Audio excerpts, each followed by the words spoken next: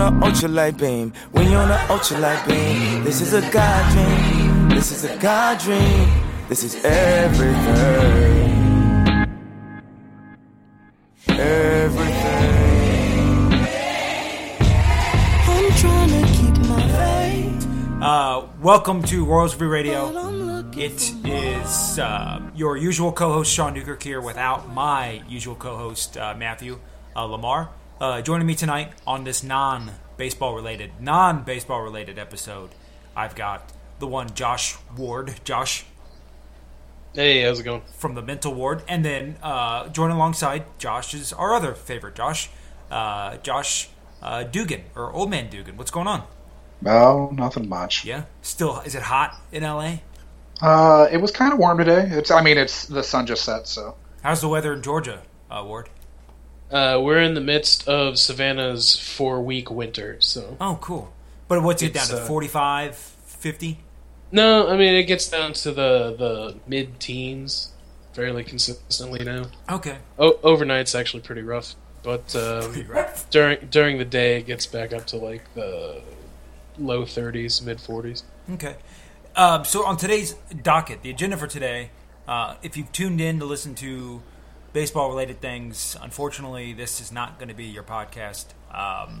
We're going to talk about Oscars. We'll do a quick little baseball thing, but mostly everything today is going to be about movies and film. Well, obviously not movies and film, film and maybe some TV, just kind of pop culture in general. Seems like what we're going to go with.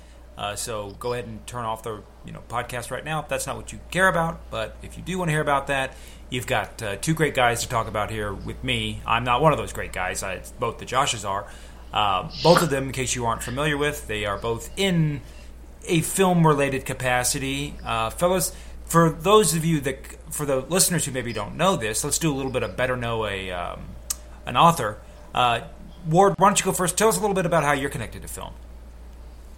I graduated with a degree in film and media from UMKC, and I am currently working on a graduate degree in cinema studies at the Savannah College of Art and Design. And I intend to get a PhD in film. So can we call you like Dr. Film or something like that, or no? No, not yet. Anyway, But Pre-doctor would be cool. Yeah. pre-doctor. Pre-doctor. Okay. How about you, Duke? So I minored in film studies in college because majoring in it at that point would have been stupid because it was all theory. I went to Minnesota, then I moved to Austin, where I put off doing what I should have done when I graduated from college for 11 years. And then I finally moved to LA to try to get into the industry last year. So I've been working as like a PA on stuff, like entry level menial tasks. But the end goal is to try to write for the screen in some capacity. Okay. So, if you guys didn't notice, they both got pretty good backgrounds. I'm nowhere close to any of that, so I'm probably just going to be your host more than your keynote speaker overall here. So, guys, since this is Oscar-related, let's dive right in here. We'll split it up with a couple different things, but let's just go right away. Nominations came out. We'll just look at Best Director or Best Picture. For those unfamiliar, is there a max? What's it, 10? Is it 10 is the most that can be? 10 Yeah, 10 is the most of the Best Picture nominees since Does that happen? they expanded the field since 2008 or so. Does that ever happen, 10? Yeah. It's happened a couple times, I think, but it hasn't happened the last 2 years at least. Because it's 8. I count 8 for this time. Yeah, and it was 8 last year too. What are you guys' favorite films of the nominated Best Pictures? What do you guys like the most? Your number one. Of the nominees? Of just the nominees, yeah. Honestly, probably Mad Max Fury Road. Yeah. I'd go with that too, I think. Okay. The Revenant's great, and I loved Spotlight. Like, I wouldn't be pissed if any of those three won, but I think Mad Max is probably the best of the three. Room is a really good story. Room's fantastic. Brie Larson will win easily. There's no. They may as well not have any nominees other than her. She was great, and And I wouldn't be surprised if that won Best Adapted Screenplay, too. Mm-hmm. Did you guys see going up against Brie Larson is didn't Jennifer Lawrence has won it like several times Best Actress, or maybe she's won it twice. Twice. Did you guys see Joy? Joy was not good. I turned Joy off. I was so unjoyed by it. I haven't seen it yet. I love David O. Russell, but the reviews turned me off of that pretty quick. I mean, I'll see it. I'm not particularly high on David O. Russell. Yeah. And so I didn't bother with it. Because Silver Linings Playbook was pretty alright, but American Hustle was kind of flat for me. But The Fighter was awesome. I heard Huckabee. The Fighter was fun. good. Yeah. And, but Three Kings is amazing.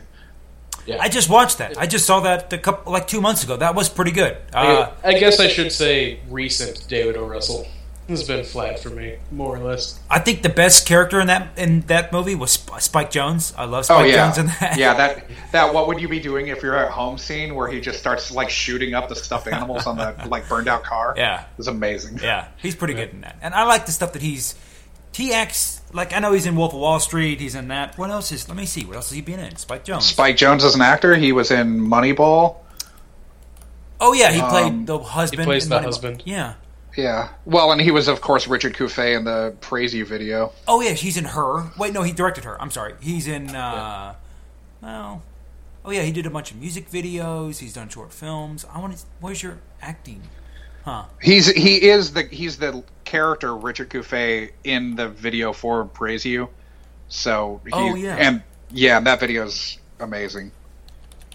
Let me see Spike Jonze. Anyways, I really like him in that role. So He's been on an episode of Girls, I know that. oh yeah, he played like the publisher. No, not the publisher. What's his role in Girls? He played Marcos. What was that guy's job? I thought he was. I think I'm with you. Okay. Because I think the publisher you're thinking of was John Cameron Mitchell, who was Hedwig. He was like a gay guy. He was gay. Yeah, right? that's Hedwig. He was Hedwig in The Angry Inch. He directed that and wrote the original play. He also directed Short Bus. Oh, he was in Todd Margaret. I remember him in Todd Margaret. That was good. Moneyball. Yeah, okay. He's been in a couple of things. Makes sense. Okay. And speaking of Girls, have you guys watched Girls? Have you seen all the episodes? Anybody? Well, it premieres tonight, doesn't it? Oh, or is that next week? Oh, Girls. Let's see. Girls premieres. The new season premieres this week or next week. Episode 1, February 21st. So, yeah, next week. Next Sunday. But I haven't seen I'm caught up. But I've seen most of it. You know, I'm not a film critic at all or a movie critic, and you guys can definitely call me out if this is way off base.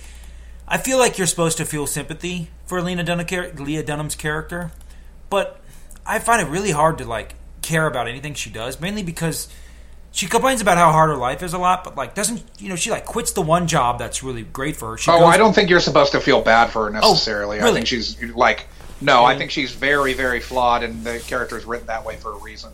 Yeah. I don't think you're supposed to necessarily feel bad for them. I think they're just supposed to be sort of, real and there. Right. It just seems like she complains a lot. Sympathy. Sympathy is not a thing that I would think that the character is aiming for. Huh. Because she quits the Ira Writers Workshop, which is every time she has a chance, she blows it up. She blows it. Yeah. Okay. She shoots herself in the foot. Did you guys see Paper Tables, Paper Cut? Lena Dunham had a film before Girls. Tiny Furniture? Tiny Furniture. Paper Cuts. I haven't seen it. Okay. It wasn't that good. I remember we watched it one night. It was on HBO, and I was just thinking of that. Okay. So Best Picture, we've kind of covered for a bit, but let's go back. So you guys saw Spotlight. I really like Spotlight. I didn't really initially, kind of in my life, I've never been a big Mark Ruffalo fan, but I love Ruffalo. He was good in that, and he was really good in not for the children. What's the movie that he was in with? What's her name with the red hair? Dang it, I'll find it. Annette Bening and Julianne Moore. Yeah, Julianne Moore. It's about the children or the kids stay in the picture. Kids stay in the picture. No. It's the Who. It's the Who song. It's the kids are all right. The kids are all right. That's right. Okay. Yeah, he was really great in that. I mean, I didn't care about him in the Hulk, but so you guys Ruffalo fans at all? Yeah, I loved it. Like you can count on me that pretty much sealed the deal for me for him. Like, I'm a big fan. I'm always on board. I'm a big fan of The Last Castle. So. Oh yeah, little Robert Redford. Okay. Robert Redford and Mark Ruffalo and James Gandolfini. Yeah, Gandolfini's in it. With that weird really, lisp. really low budget Tony Scott picture. I thought that I've seen every of the nominees but Bridge of Spies. And I just saw Bridge of Spies. Not like I think I mentioned on the Rumblings. Yeah, it was just a totally safe movie, and she kind of seems like that's what Spielberg's doing nowadays. Just movies that are just going to make money and phoning it in, kind of. Yeah. As a plug for SCAD, I actually saw half of the nominees at the film festival last year. Oh, nice. Did you guys see Brooklyn? I haven't seen Brooklyn, but Brooklyn's really good. That's what I hear. I hear it's really, really good. But it reminds me a bit of The Immigrant. Is it near that at all? Did you guys see The Immigrant? I didn't see The Immigrant, but I can't imagine. This one's written by Nick Hornby, Right. So I would imagine that they're covering different ground. Yeah. I don't know if I've seen any Nick Hornby stuff. He wrote High Fidelity, the book. Oh, okay. He wrote about a boy. And also Fever Pitch, the book. Yeah, Fever Pitch, the book. The soccer. The soccer one. No, Yeah. Okay. I'm The thinking football of one, I'm thinking not of the the baseball. Jimmy. Well, that was they basically repurposed that for America with baseball as the through line. It didn't. You don't think it went over so well? No. No, it's a terrible. It's a Farrelly Brothers movie. Just heads up. Yeah, like Anyway. I said, it's So, a terrible movie. Big Short. I was a big fan of The Big Short. Obviously, since Yeah, it's that was finance awesome. related. I thought that was really funny. Ward, did you see that one? Did you like it? The Big Short? No, I have not seen that one. Any interest? That and Bridge of Spies are the two that I haven't seen. So, Dugan, what do you think about? Because that's kind of Adam McKay's real first move into more kind of drama, serious kind of stuff. Do you think he did well, kind of in that transition? Yeah. I wasn't expecting him not to be able to pull it off. The other guys is largely about the same subject matter. I think it worked really well, and I think they kind of found inventive ways to insert exposition. Yeah. Especially since there's a lot of jargon. Yeah. That's otherwise most people don't know what half of the shit that they're talking about is. So, Yeah. I think they found very interesting ways to actually make that stuff work. Yeah, and I was going to say, because that's one thing that I know that listening to kind of, interviews with McKay, and they did a roundtable, all the best director nominees all did a roundtable for, I forget the Hollywood Reporter, I think is what it was. And he said he tried really hard. Do you feel like leaving the theater, you understood it as someone who, I don't know if your familiarity with the credit crisis was, but do you feel like you understood it a bit as you left the theater? Do you think it came across well, the way that they did it? Yeah, no, I thought I totally understood it. Okay. Yeah, it all made perfect sense to me. But. Okay. So, Ward, you said you like Mad Max. What's your favorite thing about Mad Max? What kind of stuck out with you on that? Well, one, that Mad Max isn't the main character of his own film. To be somewhat academic about it, there's a very interesting dialogue going on in the movie about social structures and how it relates to gender identity, and also just kind of perception of gender.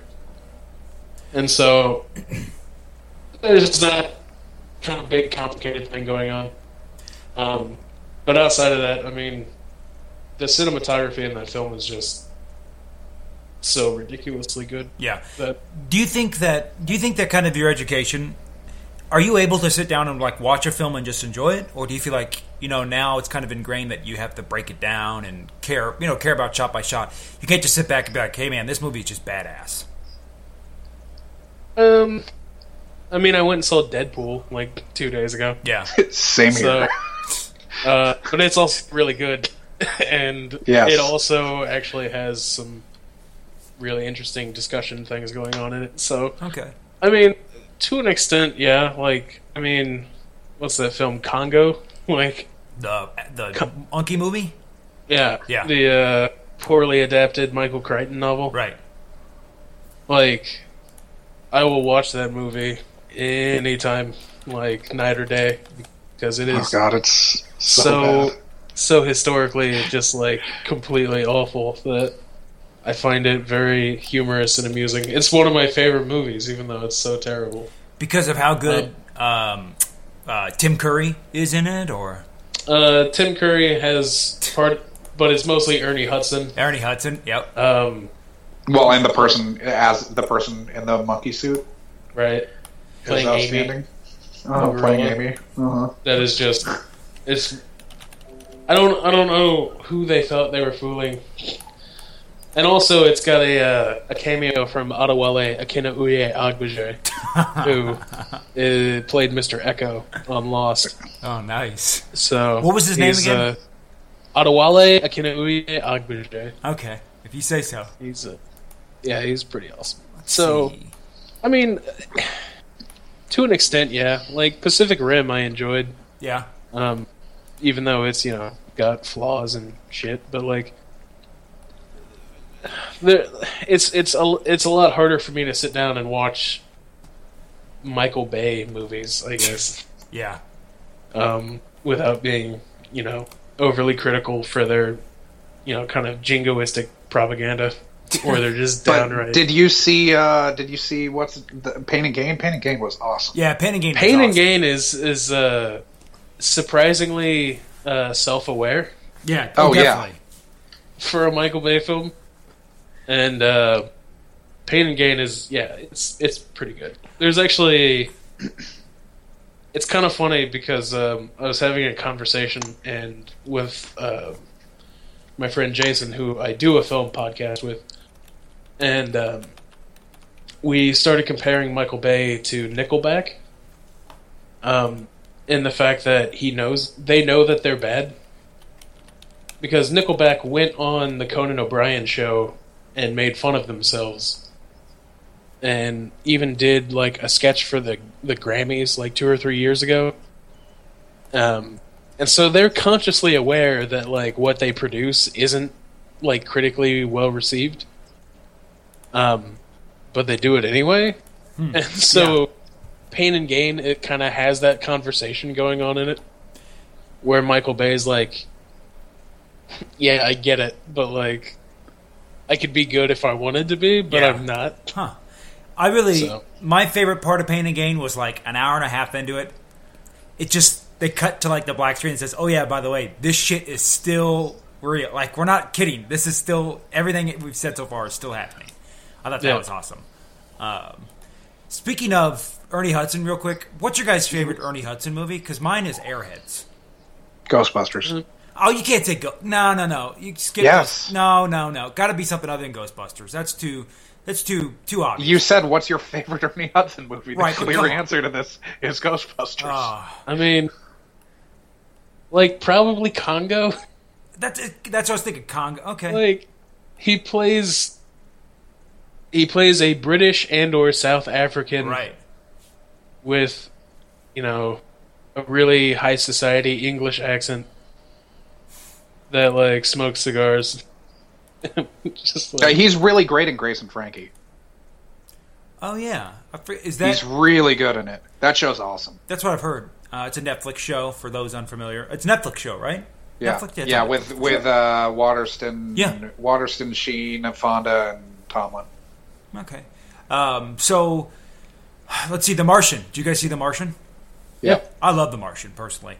I was surprised to like it. Yes. Yeah, I saw it with my girlfriend. She cried 3 times in theaters. 3 different parts she cried during, which I think is a lot, but I really like it. But what was I feel like cinematic wise, still Fury Road destroys the Martian. I love the scene of The Martian. I love that twister shot where there's the tornado on Mars. But yeah, I think pretty much Fury Road was just 1 hour and a half or whatever, 2 hours, just badass shots essentially. Yeah, and so was The Revenant. I mean, both of those were. Yeah, right. Yeah, so let's talk about The Revenant. What was your guys' favorite part of that? What do you think stood out the most to you, at least? I mean, the part that stands out to me, I guess, is the Native American raid. The first raid is amazing. Those shots are crazy. I was sitting there watching, like, how the hell did they pull this shot off? Especially when it tracks the Pawnee that comes through on the horse. Yeah. Like, after being in the trees, I'm sitting there like, I have no idea how they got that shot. Right. And the bear shot, And, I heard was tough, too. they're doing, they're using like camera tricks and stuff like to match shots together, but even still, but to have it be that seamless, right? To have that kind of continuity is pretty insane. Because Emmanuel Lubezki's like a freaking genius, a god. Yeah. Hey, so if you don't know, Emmanuel Lubezki won Best Cinematographer 2 years in a row. For Birdman, and then for Gravity the year before. He basically is just working with the great, the great Mexican directors. Yeah. He was so was Alfonso Cuarón, and then last year was Iñárritu, who he is working with again, and just completely just ruining every other cinematographer by being so good. He's worked with Alfonso a couple times. It looks like. Children of Men. Children of Men is amazing. Gravity. Y Tu Mama Tambien, I think he was also. Yeah, and that movie's really great. The Cat in the Hat. He did Cat in the Hat too, as well. He also did Birdcage. I love the Birdcage. That's a good. That's an underrated Robin Williams movie, in my opinion. But I like that one. Hey, so it seems like, speaking kind of back to The Revenant, those kind of shots, it seems like Alejandro always... Because I've seen Beautiful, I've seen Birdman, and I've seen The Revenant. Only three of... I haven't seen Babel. He did Babel, right? I haven't seen... Yeah, he did Babel, and he did Amores Perros. He did 21 Grams. Yeah, 21 Grams. That's the other one. I haven't seen the early ones. The early ones he was doing were all written by... oh, God, why can't I think of his name? Love this guy. Those ones, 21 Grams and the like? Yeah. Guillermo Arriaga. Yeah, Arriaga. He also wrote... he wrote Three Burials of Melquiades Estrada, which Tommy Lee Jones directed, and that movie's amazing, too. Okay. I haven't heard of that one. It's got a little Barry Pepper in it, too. I love Barry Pepper. So, with Revenant and Birdman, it seems like a lot of those... And is this kind of a thing that he does kind of throughout all of his films? Is those kind of long tracking shots? Or is it kind of maybe just specific to these two films? I mean, Birdman... Well, I mean, Children of Men, the tracking shot in Children of Men is... Yeah. Okay. There's a... the intro. The first scene of Children of Men. The climax of the movie. Well, the intro sequence when he goes through the coffee shop is also a tracking shot, but the ending kind of gunfight sequence and then into the water. Oh yeah, is that? It's like a 12-minute shot when the car gets stuck in the mud. I love that part too. That was kind of cool. That's right. Well, and it goes through the bus, and it's the whole. That whole shot is amazing at the end. The apartment complex and everything. That's right. Yeah, I mean, Lubezki really cranked it up, for Birdman because it was basically a whole movie of that. The entire film is essentially one shot, but The Revenant isn't, but it's also still very kind of stylistically driven that way, where there's very long sequences. So where does the delineation between a director and a cinematographer come in? I mean, it kind of sounds like, when you think of Birdman or think of The Revenant, all the credit, for us, myself and people kind of like me who don't really know all this stuff, feels like all of that goes with the director. But it sounds like Lubezki had a hand in a lot of it, Well, they're basically working together on it this is obviously it's the director's vision, but the DP, the director of photography, is the one who it's like, okay, well, this is how we have to do this. Okay. He actually has to realize the shots. So it kind of trickles. So I mean, we're always revolving around the director's vision. Essentially, it's not really necessarily the cinematographer. Because when you think of Wally Pfister and Christopher Nolan, I love the shots that Pfister has, but it's kind of but it's still kind of Nolan's idea for stuff. Yeah, okay. I mean, you have to think of it like the director. Director is basically the showrunner, Right. But And the DP is cinematographer, essentially he runs, the director of a TV show. Right. So he'll work in collaboration, sometimes in collaboration. I don't want to say every time. Yeah. But he's essentially running the game plan that he develops with the director. So it's like, or if you're doing a football analogy, it'd be head coach, and then he's like the offensive coordinator. Right. So what makes a DP able to just make that transition into a director? Is it pretty seamless? I don't know that they often do it. Really? Okay. It's a different skill set because Yeah. the director's having to give direction to the actors. The director of photography is, much more like nuts and bolts. This is how we're going to shoot this. Lenses, it's like the lighting, the lenses, the choreography of the camera blocking. work. Yeah. Okay. Like it's all the really sort of It's the technical aspect of it. Aspects of film. and And then go ahead. Lubezki's like one of maybe 4 like DPs that you can think of off the top of your head. Yeah. But part of it is because he's literally about to win possibly 3 Oscars in a row for cinematography. Okay. So Yeah. but I've read in interviews where it was Lubezki's idea to shoot The Revenant entirely with natural light. But obviously that's something that has to come at the behest of the director because he's the one who's actually running the film. Yeah, and you guys mentioned the kind of technical aspect of it, and I think about kind of like Quentin Tarantino and Christopher Nolan, who are both big advocates of wanting to continue film rather than moving into digital.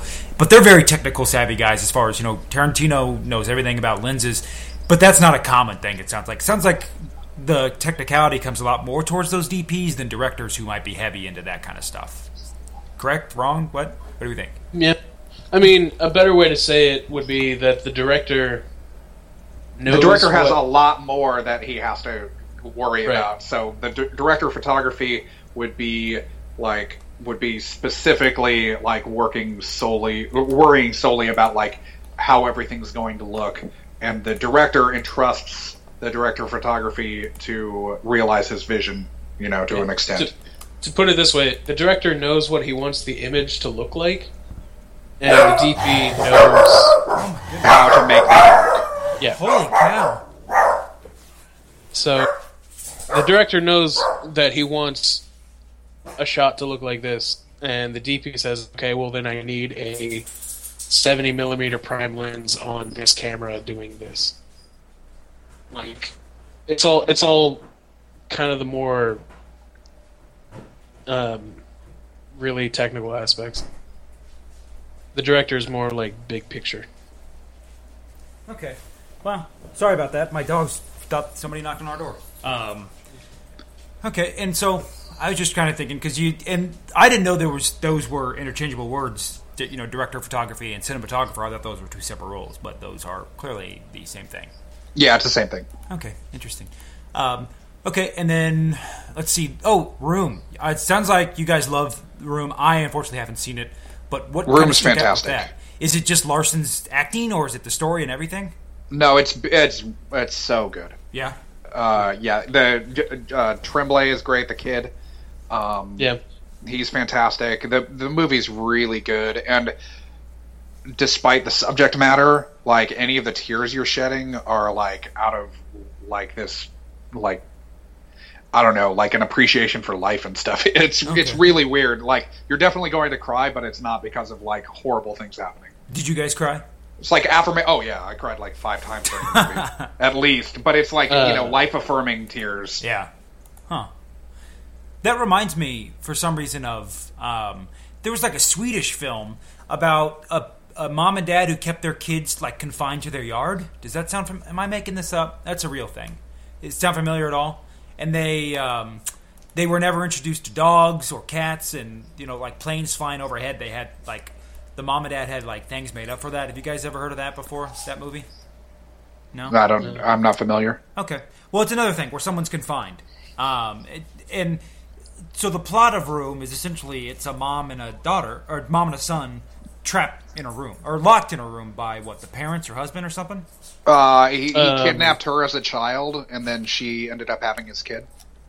Oh, Yeah. And so it starts. It He starts. kidnapped you know, her it's when just she was in the room, 17. and yep. okay. It's Abducted is probably the stronger. But yeah, and then more he just appropriate he word locked for her in a soundproof shed that she couldn't get out of. it. Yep. okay. So typical robots punching each other kind of fair. Yeah, Michael It's- Bay directed it, right? Room. That's what I was thinking. Okay. Yeah. Okay, so let's move on to Best Director. Who do you guys like for Best Director? So it's Adam McKay, George Miller, Alejandro Inarritu, I can never say his last name, Inarritu. Inarritu, Lenny Abrahamson, and Tom McCarthy. Who do you guys like for that? And how do you even... Yeah, go ahead. I'd go Miller, but Yeah, that's I was gonna because say- I think Mad Max is the best movie of them. Right, but yeah. I mean, it's kind of I weird think you to have say to that go somebody's with the either best Miller or director. Inarritu.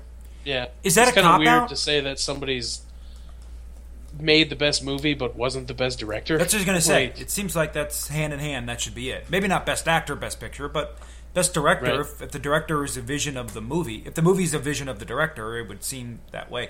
Does it happen a lot that Best Director wins Best Picture too? Let's see. They generally do. Okay. I mean, it's not definite anytime. But Yeah. Birdman and Alejandro last year. yeah. 12 Years of a Slave. No, Alfonso won it for Gravity. So that one, but Yeah, it but- kind of makes sense though. Did Gravity win Best Picture? No, No, 12 Years a Slave did. Yeah, 12 Years a Slave did. And Steve McQueen was nominated too, but he didn't win. Yeah, and then Argo, Best Picture, Ang Lee for Life of Pi. So yeah, it does look like it doesn't necessarily go, oh, but the artist, but then it resets with I never saw The Artist, but I heard nothing but good things about that as well. It's okay. Okay. Yeah, The Artist is one of those movies that was kind of It's a forgettable Best Picture. Yeah. It's a movie that is very self-congratulatory towards Hollywood. Oh, really? So But that was the Oscar year in which everything was, because that was the same Right. Hugo year. Yeah. yeah.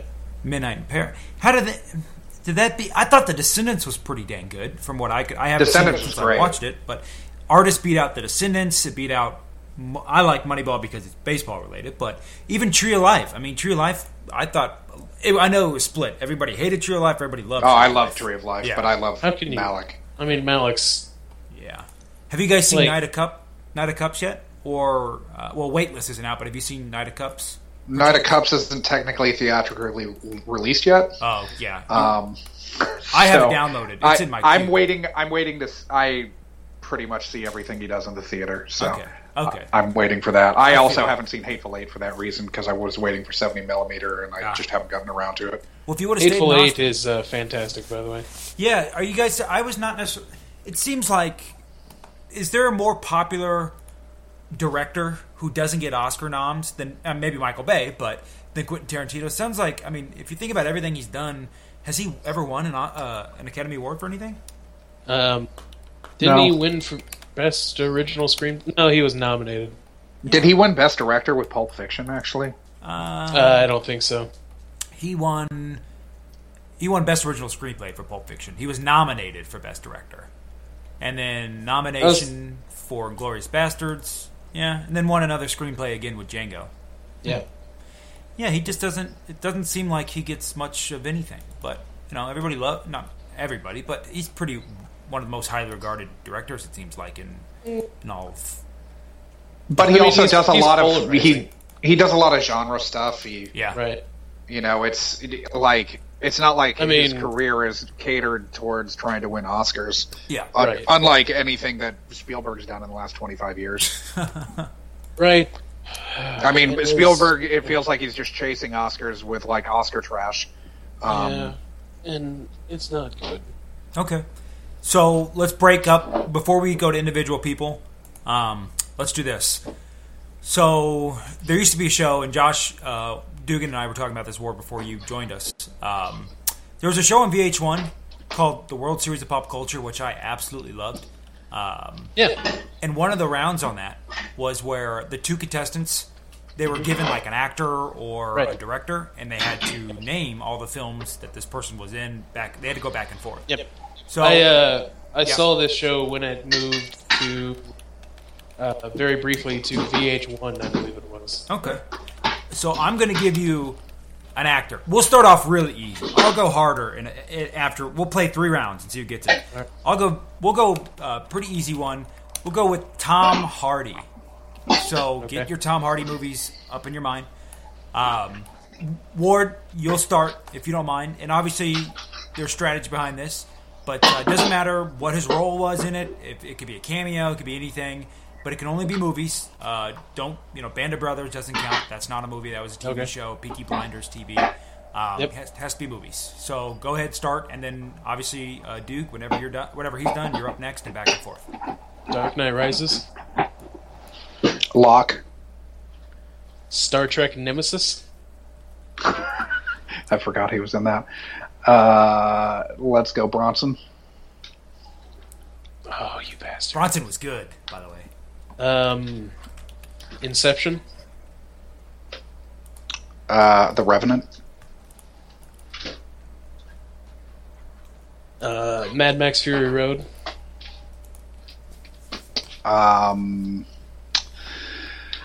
Let me think. Oh, what's that dumb one where he's playing the 2 brothers from this year? Yeah, it just came out. Yeah. Oh, okay, yeah. You got 5 seconds. You might need to move on to something else. I know. I'm trying to think of something else. I don't know why I'm not thinking of it. Ward, can you think of one other one? Yeah, it's Legend. Yeah. Okay. So I think Ward wins that round. But yeah, Legend. You guys forgot such hits as The Drop, which I loved. The Drop was awesome. I've read the book, too. Warrior. Warrior is awesome. I love that movie. Tinker Tailor Soldier Spy. Sucker Punch. It's a great movie. And then his very first film, anybody can think... I remember his very small part. He was credited as Thomas Hardy. Can you think of his very first film he was in? Who directed it? It wasn't Michael Bay, but it was basically Michael Bay. Never mind. It was Ridley Scott. It was a Michael Bay. Was Hannibal? it, Black Hawk Down? Black Hawk Down, right. Jerry Bruckheimer. Seems like there should be more. It seems like there are more movies that we missed. Yeah, he was in a lot. Yeah, there were a lot more. I mean, I don't know why I didn't think of The Drop by itself, but it's all right. Okay, so that's good. Let's see. Let's go Christian Bale next. Can you guys think Christian Bale could be a decent one? You guys think you've done enough? I mean, I can go forever on Christian Bale, though. Okay, here we go.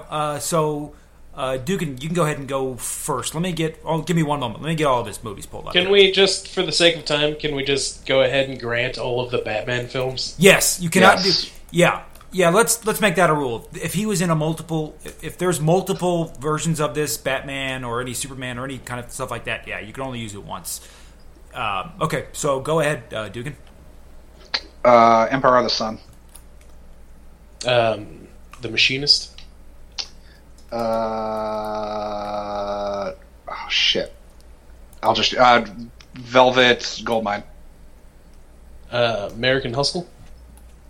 Laurel Canyon. American Psycho. Terminator Salvation.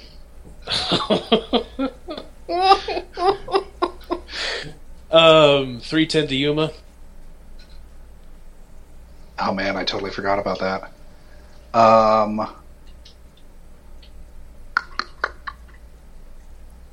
Why can't I think of it? Now I'm thinking of 310 to Yuma, which Oh,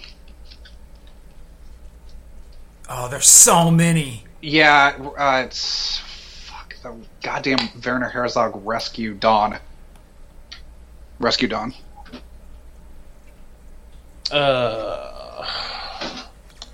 The Prestige.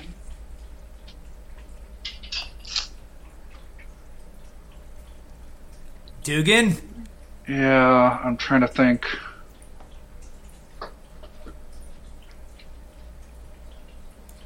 Oh man, we got to get a timer here. Yeah, I'm blank. I'm drawing a blank. Okay. I keep thinking of the assassination of Jesse James by the coward Robert Ford, which he's not in. Yeah. Okay. Ward, can you name one more? Well, I mean, The Big Short. Big Short. There you go. Oh yeah, Good job. which he's nominated for an Oscar for. Yeah. Right. All right. Well, good job. Ones you guys, I think you missed. Exodus, Gods and Kings. Another Ridley Scott. I didn't miss that. Okay. Out of the Furnace, which I thought was very good. Oh yeah, Out of the Furnace was good. The Fighter, which we've talked about. Public Enemies. Let's see. The New World. Equilibrium, which I think was pretty good. Reign of Fire. Little Matthew McConaughey. Oh, I love Reign of Fire. Reign of Fire. That's another one of those movies that's probably not very good, but I love the shit out of it. I love it too. It's a dragon. It's got movies with freaking dragons in it. It's a post-apocalyptic dragon movie, so it's even better. Yeah. Can you guys, again, The apocalypse happens and dragons come back. Can you think of his very first movie? Christian Bale? It wasn't Empire of the Sun. Was it was it Pocahontas? That came after. There's two. He did two movies right before Empire of the Sun. And let me see if they were even. Well, were they Australian? Yeah. No, this is United States. The other one looks like it was definitely. This one was Swedish, so you wouldn't have known this one. This was Mio in the Land of Faraway. That one I don't know, but he was in some movie called Anastasia: The Mystery of Anna. Anyways, he had a role in that, and that was a U.S. distributed film by NBC. Oh. Anyways, so good job, Ward. You are the winner of this round. We might play one more. So let's move on to individual people. So Best Actor is going to be Bryan Cranston, Matt Damon, Leo, Fassbender, and Eddie Redmayne. Is this finally the year that Leo wins one, or still not quite up to snuff for it? I mean, I think so. If you had a vote, you would vote I for could him? see them going with Redmayne, Again? but I think it's Leo. Are they shy about doing back-to-back, the Academy? No, No, Tom Hanks won Hanks back-to-back. yeah. So. Yeah, but Hanks is also the greatest actor of our generation, so... I definitely wouldn't go there. I knew that would set you guys off. That's I the mean, point. if only for a sheer lack of films, I would say Daniel Day-Lewis, but... Yeah. Yeah, I mean, I think he's clearly. Yeah, he... I mean, I love Philip Seymour Hoffman too. But. Yeah, good luck Philip Seymour Hoffman's. Good luck finding Daniel Day-Lewis. That guy is just about as probably off the grid as you can get at this point, which is sad. But yeah, I mean, like the story is that he called Scorsese to get the part in Gangs of New York. Like it wasn't even like a hey, like we need to go find Daniel Day-Lewis, as it was like Daniel Day-Lewis called us because he heard we were doing this movie. So, I mean, that's kind of the level of where he's at. Same thing with Lincoln. Yeah, with like Lincoln. he called Spielberg as Abraham Lincoln, and like, Of course he did. and read one of Lincoln's speeches. Oh, jeez. Probably the Gettysburg Address. Yeah, he's out there, but he's obviously... Yeah, I'm just was kidding about Hanks, but I do think Daniel Day-Lewis, because guy's got, 3 Best Actors, and probably could have had 4. Seems like everything he does is just awesome. And did he... No, it was the Bell... What was the very first one he won for? My Left Foot. My Left Foot. Oh, My Left Foot. Yeah, I was thinking he was in... the butter. God, I can't think of what it was called. Dang it! The Diving Bell and the the Diving Butterfly. Bell. That's right. I was thinking he had that one, but then didn't he win one for The Last of the Mohicans, or did that just get nominated for it? Let's see. I think he just got nominated for that. Okay. He won for Lincoln and Gangs of New York, wasn't it? No, There Will Be Blood. Yeah, give me his. Oh yeah, There Will Be Blood. Yeah, which was awesome. Is speaking of that, So you guys really liked Inherent Vice, didn't you? Yeah, I loved it. Okay. I liked There Will Be Blood more. Yeah. Well, I mean, they're very, very different. But no, I loved Inherent Vice. I really love Pension, though. He's one of my favorite. Did you see Junjin? PTA's Junjin? What? So his movie, Paul Thomas Anderson, after Inherent Vice, he did this hour-long documentary called Junjin, or Junnan. Sorry, Junnan is what it was called. I'm not making this up. It's about an Israeli composer. Sound familiar? Oh, weird. I haven't seen it. Oh, okay. I heard it's pretty good.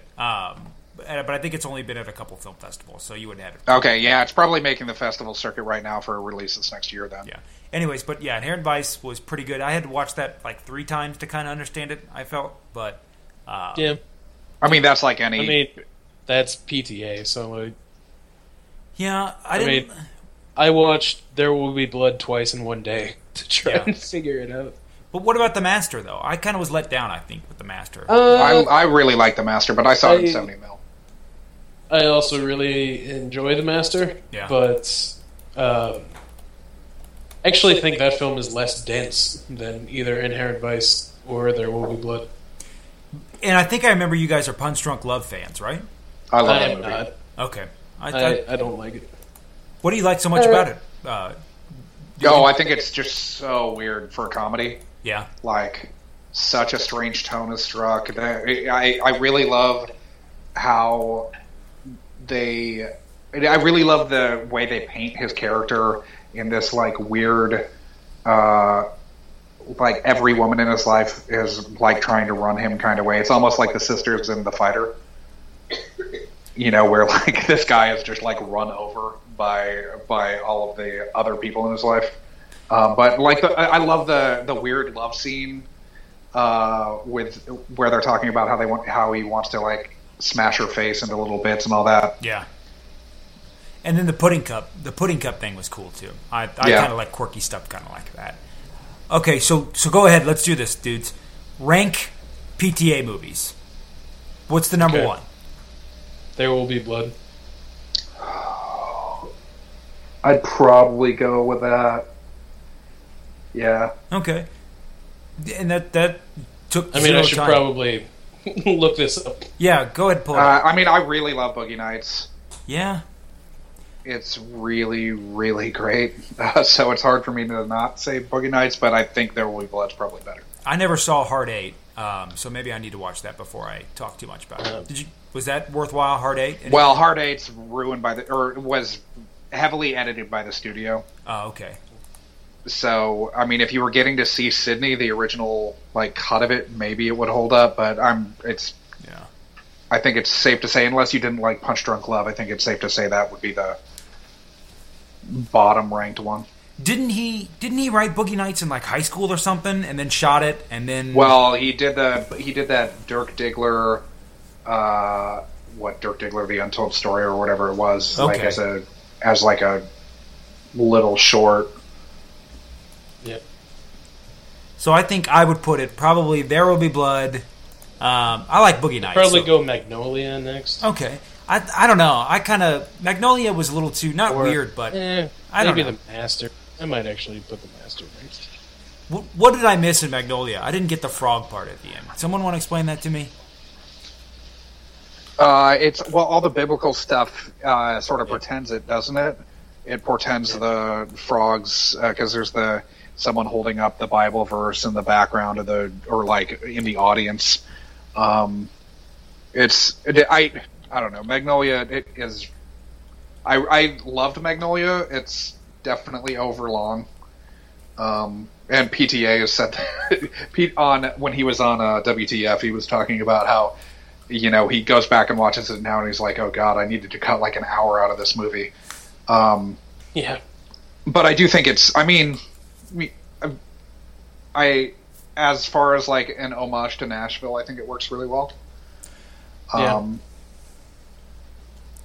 Yeah, he said after the film's release, he said, what I really feel is that Magnolia is, for better or worse, the best movie I'll ever make.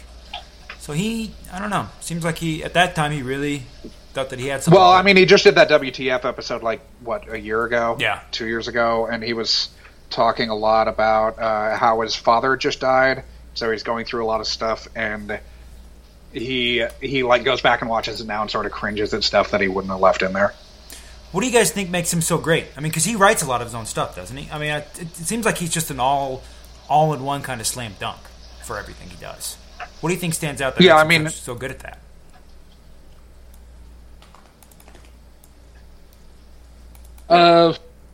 Part of it's because he has a He just has a vision. Yeah, I mean, cinematographically, like, he has a very particular aesthetic. which plays really well. And then story-wise, he knows how to... his films are very emotive, despite the fact that some of them are kind of suppressed emotionally. But he knows when and how to get the most out of like character and dialogue in scenes. I think he also like genuinely loves the characters.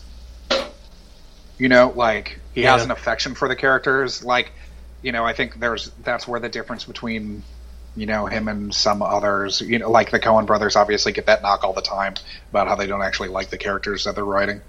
Yeah. And I mean, they're not alone. Like I've heard the same complaints about Alexander Payne. Yeah,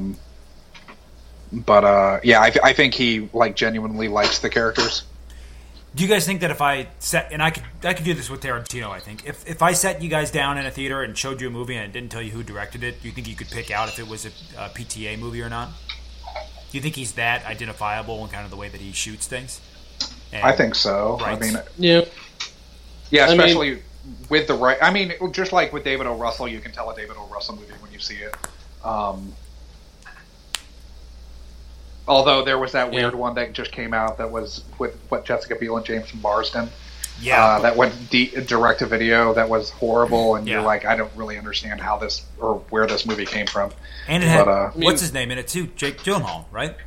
Yeah, from like, but it was like, wasn't it made in like 2000 or something? Then finally, it was. Well, it was like 6 or 7 years ago. And he just like shelved it. Yeah, I mean, there's several directors that have particular style. Like David Fincher is really identifiable as a director. The Coen brothers even. I was thinking they would be, pretty identifiable. Michael Bay, you could probably pick out a Michael Bay movie. Inarritu for sure. Yeah, I mean, and even he's not Alfonso always writing them. Yeah, Cuarón too.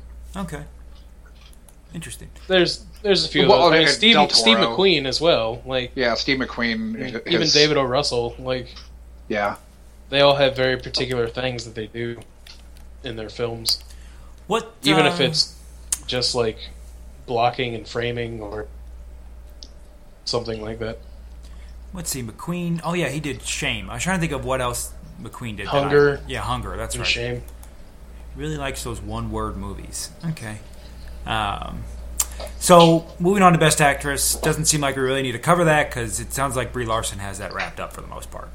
Yeah, I don't think anyone else. I mean, I really liked Brooklyn a lot, and I thought Saoirse Ronan was great, but I mean, Brie Larson carries Room. Okay, right. Like, it's a film that's literally built on her performance.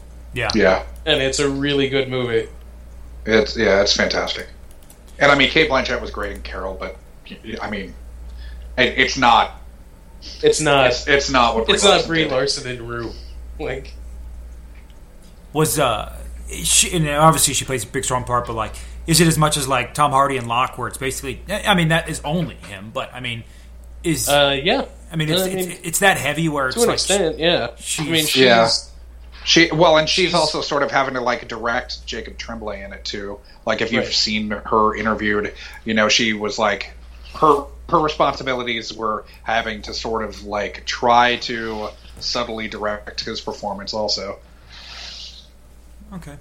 Because of the space that they're working in, you know, they're like Lenny Abramson wasn't always able to actually like be in the room with them when they're shooting because it's such a small space. Yeah, like they basically existed in like a 4x6 room. Yeah, that's what we're calling our apartment. We're just referring to it as room now. What? And he didn't really do. I didn't see Frank. I'm thinking of Abramson. I haven't seen anything. Frank was really good. Really? It's on Netflix. Yeah. What Richard did? I didn't see that one. Yeah, Fassbender's in it. It's really good. It's based on a true story, I guess. Domhnall Gleeson. Okay, looks like a. Domhnall Gleeson, Maggie Gyllenhaal. I love Scoot McNairy. That's awesome. Okay, interesting. I've never even heard of that one. Looks like it's an English movie. Oh, I'm guessing Lenny Abramson is not an American person. So Frank, half of it's in the U.S. Half of it takes place in the U.S. Yeah, looks like it was. Yep, countries, Ireland and UK, and he's from Ireland. So okay, I never heard of that one. Okay, so it sounds like it's basically going to be Brie Larson. What has she been in? I'm thinking of stuff that she's been in mainly. Well, she was in 21 Jump Street. Yeah, but she was also she was in Short Term 12. Yeah, she was in United States of Terror, wasn't she? And Scott Pilgrim. And Short Term 12 is really great. She's really great in that too. Really? Yeah. That's the other big, like, if you're looking to see her dramatic chops, that's one where she's really getting to. Not the only other one, but it's got my man John Gallagher Jr. Heck yeah. Yep. And Rami Malek, who I feel like you're a big fan of, Dugan. Yep. Because of Mr. Robot, at least. And Night at the Museum. You loved him in Night at the Museum, didn't you? I've never seen it. When he played King Tut or something in that. Anyways. Or, no, Achman Ra. Okay, I love John Gallagher. I never realized he was a big stage or a big Broadway guy until I looked him up more. I just remember he was also Aubrey Plaza's junior high boyfriend. Oh, really? I just remember him from West They went Wing. to the same junior high together. They were like first. They were each of their first boyfriend girlfriend. Aubrey Plaza is one good-looking female, if I may say so myself. But let's see. But so is Brie Larson. Okay, let's see. So we'll before we go on to the next ones, let's talk about this. So I want you guys to answer this for me because my friends and I were discussing this the other day. We're talking about what sport is most popular. We know it's the NFL. But then we kind of debated from there on what we thought the next three were. So I'm going to do this. As a proxy for popularity, I want you guys to tell me which sport, rank the sports as far as popularity on Twitter. Who has the more Twitter followers, these sports? NFL between the big four. NFL, NBA, MLB, NHL. Who do you guys think is 1, 2, 3, and 4? NBA is probably 1 because there are fewer players. As far as like, if you're talking about players being followed, no, the actual official Twitter account of the league. So NFL, I'll give you NFL. It's number 1. It's got 16.1 million followers. Yeah. Who's after that? Probably NBA. Okay, and then next. I'm guessing MLB was 2, NBA is 3. NHL 4. Although NHL has a huge kind of like non-US base. Let's see. So I thought I had this written down, but I didn't. So we mentioned NBA or NFL is 16 million. Let's see. MLB has 5.39. The NBA apparently they do have a Twitter account. I've seen their damn Twitter account. There it is. 5.63. They've got 19 million, so I take that back. Actually, the number 1 is NBA with almost 20 million followers. And then, of course, in last place should be the NHL at 4.37. So, yeah, it does go NBA, NFL, MLB, NHL. Okay. I don't think I follow any of those 4. No, I think I follow the MLB. How about tennis? How many do you think tennis has? I mean, do they even have a governing body, really? They've got... the ATP or whatever it is? Yeah. The WTA? I was thinking the ATP World Tour has 902,000. So hasn't quite broken the million mark just yet. How about MLS? What do you guys think MLS has? I bet EPL has more. Than the MLS? I bet you they do. Yeah. I bet EPL might have more than NHL. Let's see. MLS has 1.9. The Premier League, that doesn't look like the official Premier League thing. I don't think that's... Yeah, I don't think the Premier League has one. Which is strange, but it doesn't look like they do have one. Yeah. Oh, Premier League... No, doesn't have one. So, okay. We tried at least. So let's talk about Best Supporting Actor. Obviously, there's only one. I thought more people would get nominated from The Big Short, but it's only Christian Bale. Does that kind of surprise you guys that even Steve Carell, who kind of was the main character of The Big Short? Well, Carell, they were peddling as lead.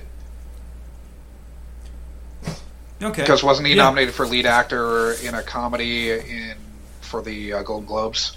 I think they were pushing him as lead actor. And so is that done by, like, how does that get... What do you mean? The studio does it. Okay. The studio is the one putting forward the nominations.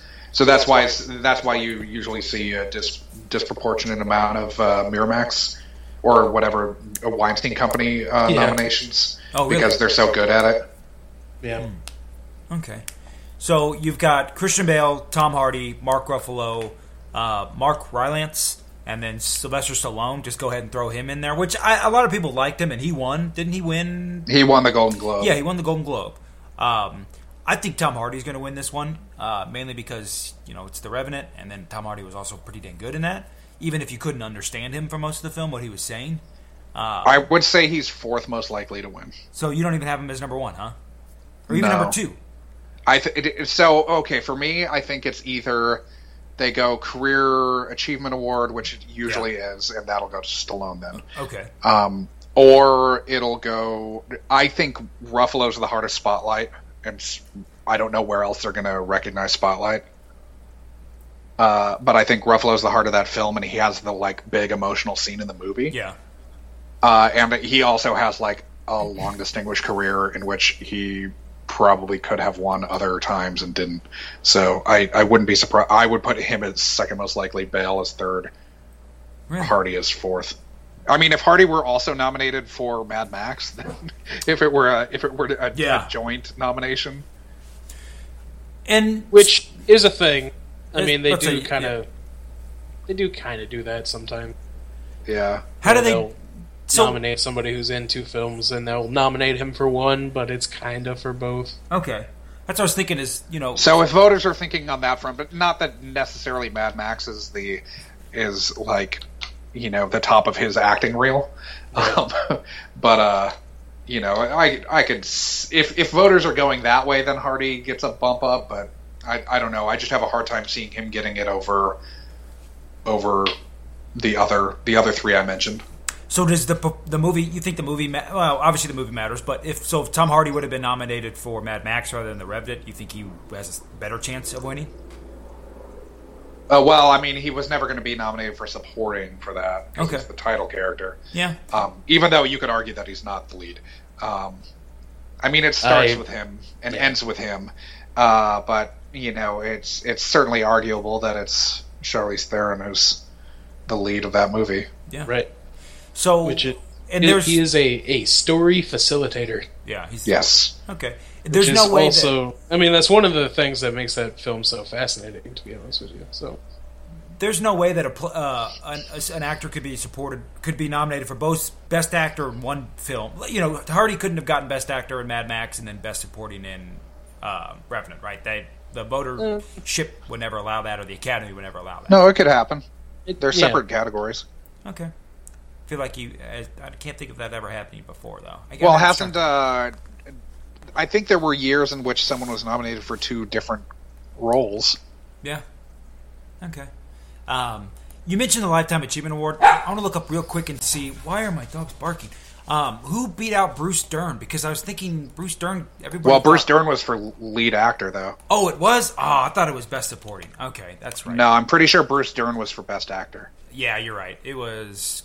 Coming Home was his movie. He was Best Supporting. Okay, I thought I knew he was nominated for that. Okay, who beat him out for that one then? If they were going to do, they don't usually do kind of a lifetime award for Best Actor? Maybe something like Supporting they would do instead. I mean, they do Lifetime Achievement Awards. Yeah, but I mean, they also do Supporting sort of serves as a proxy for that a lot of times. But they wouldn't so a lot of years you see here's this old guy playing in a supporting role. Yeah, and it's also a thing when Sylvester Stallone, for instance, he's very well known and has made several good movies that are critically well received. But for the most part, he's just kind of he plays the same. He's, Rambo Part 3. Yeah. So they'll usually throw a supporting Oscar his way because they don't want to give him a Lifetime Achievement Award. Okay. But because they don't necessarily think his career is worth it, but he should be. And to be fair, rewarded. he has won an Oscar before, so it's just Yeah, not right. for acting. Okay. Right. And they wouldn't waste that on the best act. They wouldn't waste a lifetime kind of award like that, kind of a courtesy nomination on best actor. I mean, that would go No, you'd have to like you pretty much. I can't remember the last time a best actor winner didn't win because of the role. Yeah. And the same with best actress. Like I can't remember the last time that it was, just sort of granted to somebody for being them. Okay. Hey, so next category. Do you guys think Rachel McAdams is a good actor? I really think she's hit and miss on stuff. She's obviously nominated for Best Supporting Actor for Spotlight, and I really liked her for the most part in True Detective. But it just seems like, when did she become this kind of good, serious actor? I remember her being in Wedding Crashers and The Notebook like 2 years ago, it seems like. And Mean Girls. And Mean Girls. And Red Eye. Those are all like 10 years ago. Yeah, they're a decade ago, Right. but it just seems like they were just like recent, And then she was in Sherlock Holmes, and then now she's, in Southpaw, where she was. I thought And she now was pretty she's in real movies. Yeah, I just wonder when, or Most When Wanted that- Man. She played the German girl in that. So I don't know. Do you guys think she's a good actor? I Actress? like her, but I just like her in general. Like I think she's she's perfectly likable. Okay. I'd put her, in terms of acting, I would put her above Kate Mara, but below Rooney Mara. You're really putting her in with the Mara sisters, huh? Yeah. In terms of like acting ability, What's your replacement level actor? like actress or actor. Either one works. Just who do you think is? We'll go with actor. Who's your replacement level actor? Just like, hey, he's good, but not like. Well, Yeah. I think of like Stephen Tobolewsky. That's my replacement level actor. I don't know, probably like Joe Pantoliano. Like, Yeah. I mean, he can kind of do whatever, but he doesn't do anything like exceptionally well. Oh man, and he's been in. That's right. I think of, I mean, anytime I he's think of him, been I in- just think he's of been him. in everything from The Matrix to Bad Matrix. Boys. Yeah, So Memento. I remember he was in that. yeah, That's in The Fugitive. That's right. He was. In he was that. also in End of Days. No, that was Kevin Pollak. What was the other movie? That's he was also a pretty good replacement level actor, by the way, Kevin Pollak. in? Yeah, Kevin Pollak would be a good one. Does Kevin Pollak have an Oscar? Oh, let's look. I think he does. Didn't he win Best Supporting for? Yeah, for The Usual Suspects, wasn't it? Let's see. I don't No, think no. it was that. It was something weirder. I think. Oscar. I'm looking him up right now.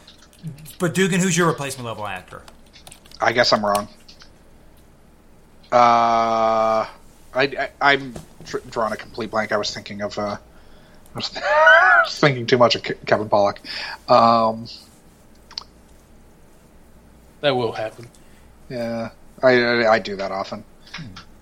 I can't really think of one. I can't think of who mine would be. Okay. I don't know who mine would be. And those guys have been around for a while. I mean, Stanley Tucci's another one that comes to mind. Oh, I don't know. He's I, just he was kind also of in Spotlight. he's kind of a jag, just a guy. Yeah, because he's been in anything from like the Hunger Games to Spotlight. I Right. mean, he's in a lot. So maybe that's. He an was idea. also in like Jury Duty, so like, Yeah, you're talking about the Pauly Shore movie, Jury Duty. yeah. I don't remember him. Yeah. Oh yeah, I guess he was. Okay. I don't know, but yeah, I guess. And it seems like that's maybe. I think because Tobolewsky, he might be a character actor, so that's probably too low. That's probably below replacement level if you're a character actor. But Liam Hemsworth would be another one. yeah, Because I don't know if I've ever actually like been. Oh, like that was a good performance. So much as I've been like, oh, that dude's really handsome. yeah, but he's not Like- interchangeable. You know, people will go see a Liam Hemsworth movie because Yeah. it's Liam Hemsworth. I feel like Liam? I feel like Channing Tatum is kind of a replacement. Oh, I don't know. It's Channing good, man. Tatum actually has like charisma, though. Oh Yeah, wait, that's- no, that's Liam what I mean. Hemsworth does Like- not. not at all. I don't know why I was thinking of Liam Hemsworth. Nope. His brother, people will go see. Chris, yes, Right. not No, Liam. it's for Liam Hemsworth. Yeah. Excuse me. No, Liam. nobody has been like, man, I can't. Let's go check out that new Liam Hemsworth flick. I think they're Right. usually, yeah. Okay, you're right. Trying to think of, who else could be mean- replacement level? Honestly, at this point, like Tom Hanks is kind of one of those. Yeah, kind of. He's not really doing anything new anymore. He's like Jeter. Yeah, I mean, He's coasting off the road to perdition. it's such a good movie. That's probably the best performance of his career, to be honest with you. Yep. Road to Perdition. Yeah, I'd go there. I mean, That or Joe versus the volcano. or Big. Man. Okay. He's actually good in Big though. Yeah. Yeah, he's not in Joe versus volcano. Yeah. Well, I know you love Forrest Gump. I know you're a big Forrest Gump fan, Dugan, but I thought he was pretty good. So what about? So I think Philip Seymour Hoffman, and I don't know why I just stumbled upon his page as well. He's got to be like a 7-8 win actor. I mean, he's probably I don't know. You guys think he might be one of the best of the generation, though, right? I do, yeah. So Yeah. who's the Mike Trout of acting? I mean, Somebody who like, Who's young? DDL? yeah. Or are we talking I mean, someone young? somebody who actually like, If we're talking someone young, Those then fi- it's or on the young side of a career. Yeah. You've got to be talking Tom Hardy probably. Tom Hardy. yeah, Okay. 'Cause yeah, he's Tom not Hanks been- probably. He hasn't been on the scene for nearly as long. Or Yeah. Eddie Redmayne, maybe. Eddie Not Redmayne that is I'm probably crazy the Mike about him. Trout-ish. Whereas Tom Hardy's probably more Miguel Cabrera, where it's like, yeah, Or maybe- he was really, how he long was is- really, he was really good when he was younger. But Fassbender. like, once Tom Hardy, like once Miguel Cabrera started hitting like his late 20s into the early 30s, really became like a monster. And Whereas, Fassbender's pretty much nominated every year right now. And nominatable, like Yeah. he's pretty nails. He'd be near the top of the heap. who? Michael Fassbender. Yeah, What about what's the MLB equivalent of Ryan Gosling? um, I think Probably he's- Zach Greinke. Zach Greinke. Yeah. Zach is probably better. I'm wearing my Greinke jersey right now. Nice. I think he's a pretty good actor. I really like Ryan Gosling. I think I really like is Zach a good Greinke. Yeah. Okay. Trying to think of Yeah, that's a pretty comp. I like that. the good comp. We should do more of it. Yeah, more actor comps. Well, Like, who's the baseball equivalent of Christian Bale, for instance? let's see. So we need to Bryce describe Harper. Bale. Bryce No. Harper, I think. Bale. Yeah. We Yeah. got to describe this. Christian Bale is a phenomenal actor. Phenomenal actor, but really go. Also temperamental, yeah, Uh huh. but phenomenal. Yes. but phenomenal. But Bryce Harper's too young. To completely be worth Christian it. Bale. and willing to completely ravage his body for a role. Yeah. Who could that? I mean, be? between American And Hustle Harper and The will Machinist, run into a wall. Yeah, but he's too young. Right. But Harper's too new into his career. Bale's been around for 20 years. that's true. Let's see. Let's look up. Rescue Dawn, The Machinist, and going from that to Batman. Right. It's insane. And going the other way on American Hustle. Right. So who's Joey Votto? Because Bradley Cooper. You think Bradley Cooper's Yeah. Joey Votto? Yep. That's a lot of praise. I mean, that's the thing. Like, Bradley Cooper's pretty good, but nobody. And he was thinks really of, awesome in Alias. Yeah, nobody thinks of Joey Votto when they're talking about like best hitters in a generation. Like, you'll get there eventually, which is also what would happen with Bradley Cooper. Yeah. But like, I would never just start rattling off Bradley Cooper films and being like, Midnight this Meat guy's- Train. That's Right. the next. That's the next trivia thing we're doing. By the way, it's gonna be Wedding Bradley Cooper. Crashers. No, Yeah. not Wedding Crashers. Yeah, he was in Wedding Crashers. No, yeah, Wedding Crashers, right? Yeah, Yep. he played the bad guy. I mean, like, Yeah, outside of Dave Russell films, Bradley Cooper's been in American Well, Sniper. American Sniper. Midnight Meat Train. uh, Don't forget that. Burnt. He was in Burnt. I don't know if you guys saw He Burnt. wasn't burnt. He Oh, was in, yeah. Limitless. Yeah, Limitless, Silver Linings Playbook, Aloha. Aloha was awful. Hey, what about Andrew McCutcheon as Christian Bale? No? Because McCutcheon started off as an above-average player and now is a superstar. I don't know. So then, who's the Adrian Beltre? Old, tenured. I think McCutcheon would be Channing Tatum. Yeah. Okay. Yeah, that's reasonable. Because he's totally likable. Yeah, definitely. Superstar. Yeah, superstar. Okay. So how about Adrian Beltre? Who's the old, tenured, still classically good, still underrated? I think people underrate Adrian Beltre. They don't realize he's a 6-win player. Oh God, that guy is so good. Maybe Ruffalo. Yeah. Yeah, but is Ruffalo that old though for kind of his career? I mean, he's He's in his 40s, right? But I mean, I'm thinking like kind of career-wise though. I was thinking more like Bruce Dern. I don't know about that. That's stretching it. I mean, that's like Bruce Dern is Nolan Ryan. If we're talking what about his name? Edward Norton? C.K. Lewis, is that his name? C.K. The Lewis? dude from Whiplash. Oh, J.A.K. Simmons. Yeah, J.K. Simmons. Okay, he's underrated. Yeah, I guess. I mean, J.K. Simmons has done a lot of things. Yeah. And has been pretty phenomenal in all of them. Okay. But I don't think anybody would ever say, like, yeah, J.K. Simmons.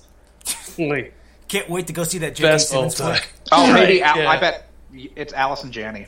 That's who it is. Is for Allison who? Janney is Allison the Adrian Janney is Beltre. consistently, No. Yes. She's consistently No. underrated. Yes. You guys She's are crazy. Consistently. yes. And she has a shitload of Emmys, but like, you know, like you still don't consider her like, Yeah. you know, Hall of Famer, even though she should be. Yeah, I guess that's. I mean, yeah, I guess if you said, "Hey, this actress has 4 Emmys," or I think she has 4. You know, who is this? People are like, I have no idea. I guess that's decent enough, at least. So who? I'm trying to think of who Tom Hanks would be. A guy who was really great in his prime. Tom Hanks is Derek Jeter. Albert Pujols. Yeah, Pujols Jeter would make sense. Okay.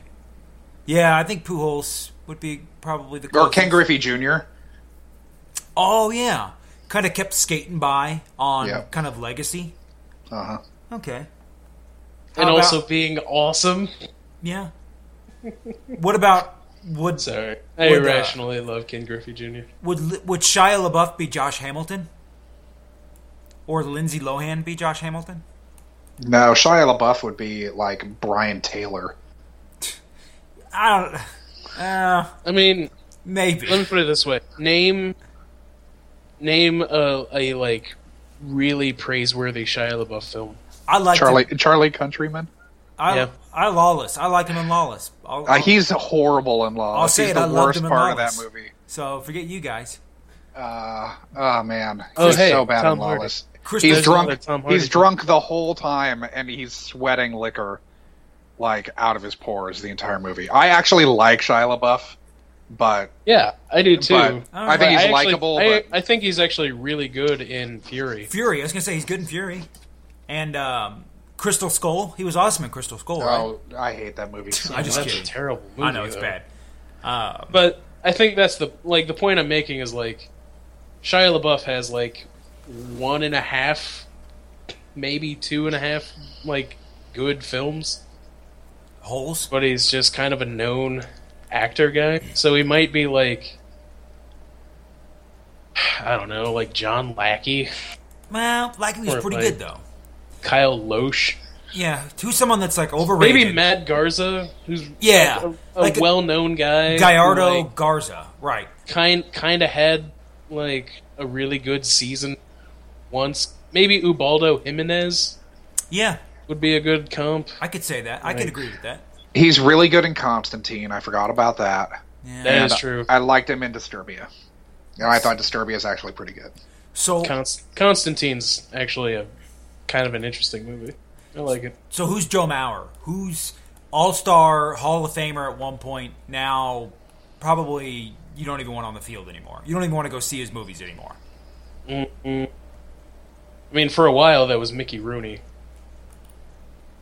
Ricky Do Mooney. you mean Mickey Rourke? Yeah, sorry, Mickey Rourke. Mickey Rooney? Mickey Rooney, very different. Yeah. Yeah, no. Yeah. Who doesn't love Andy Murphy? You really think Mickey Rourke? What was he in that you're like, man, I gotta go see that Mickey Rourke movie? He was a big deal in the 80s. But in what movie though? 9.5 Weeks. What he was in he was in The Outsiders, wasn't he, or was it Rumblefish that he was in? I think it was Rumblefish. But he and Eric Yeah. Roberts were sort of a big deal in the 80s. Yeah, but they weren't like Hall Like in the of mid 80s. Fame. No, Like, Mickey Rourke was. Mickey Rourke was he drank Really? himself out of work. Yeah.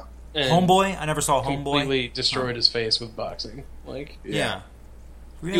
he was on his way, and then Yeah, he was. Everyone thought Mickey Rourke was going to be like the biggest thing ever. Angel Heart. The Pope of Greenwich Village is supposed to be really good. He's Diner too. I just can't. Oh, think yeah. of it. Heaven's Gate. I don't know what Heaven's Gate is, but it looks like it got a lot of. Well, Heaven's Heaven's Gate Gate was is like the biggest flop ever. Oh, Right. really? Oh, Yeah. yeah. it's one of the Michael- most famous productions in history. Yeah, Michael Cimino. I think that's how you pronounce his last name. Yeah. He was coming off of the like Deer Hunter. raging success of Deer Hunter, Yeah. and then like went completely crazy while shooting this. Basically, like, yeah, it was a total. Like, the film doubled its budget. or something Yeah, by it the was end. so expensive. Like, Was it as bad as not Caligula? There was another movie that went. Caligula is awesome. Cleopatra's kind of another one that gets that rap for kind of killing the studios. Yeah, Ishtar would be another one. that's what I was thinking of. Ishtar. That's Yeah. pretty famous for being really bad. Okay. And for Also costing a being- bunch.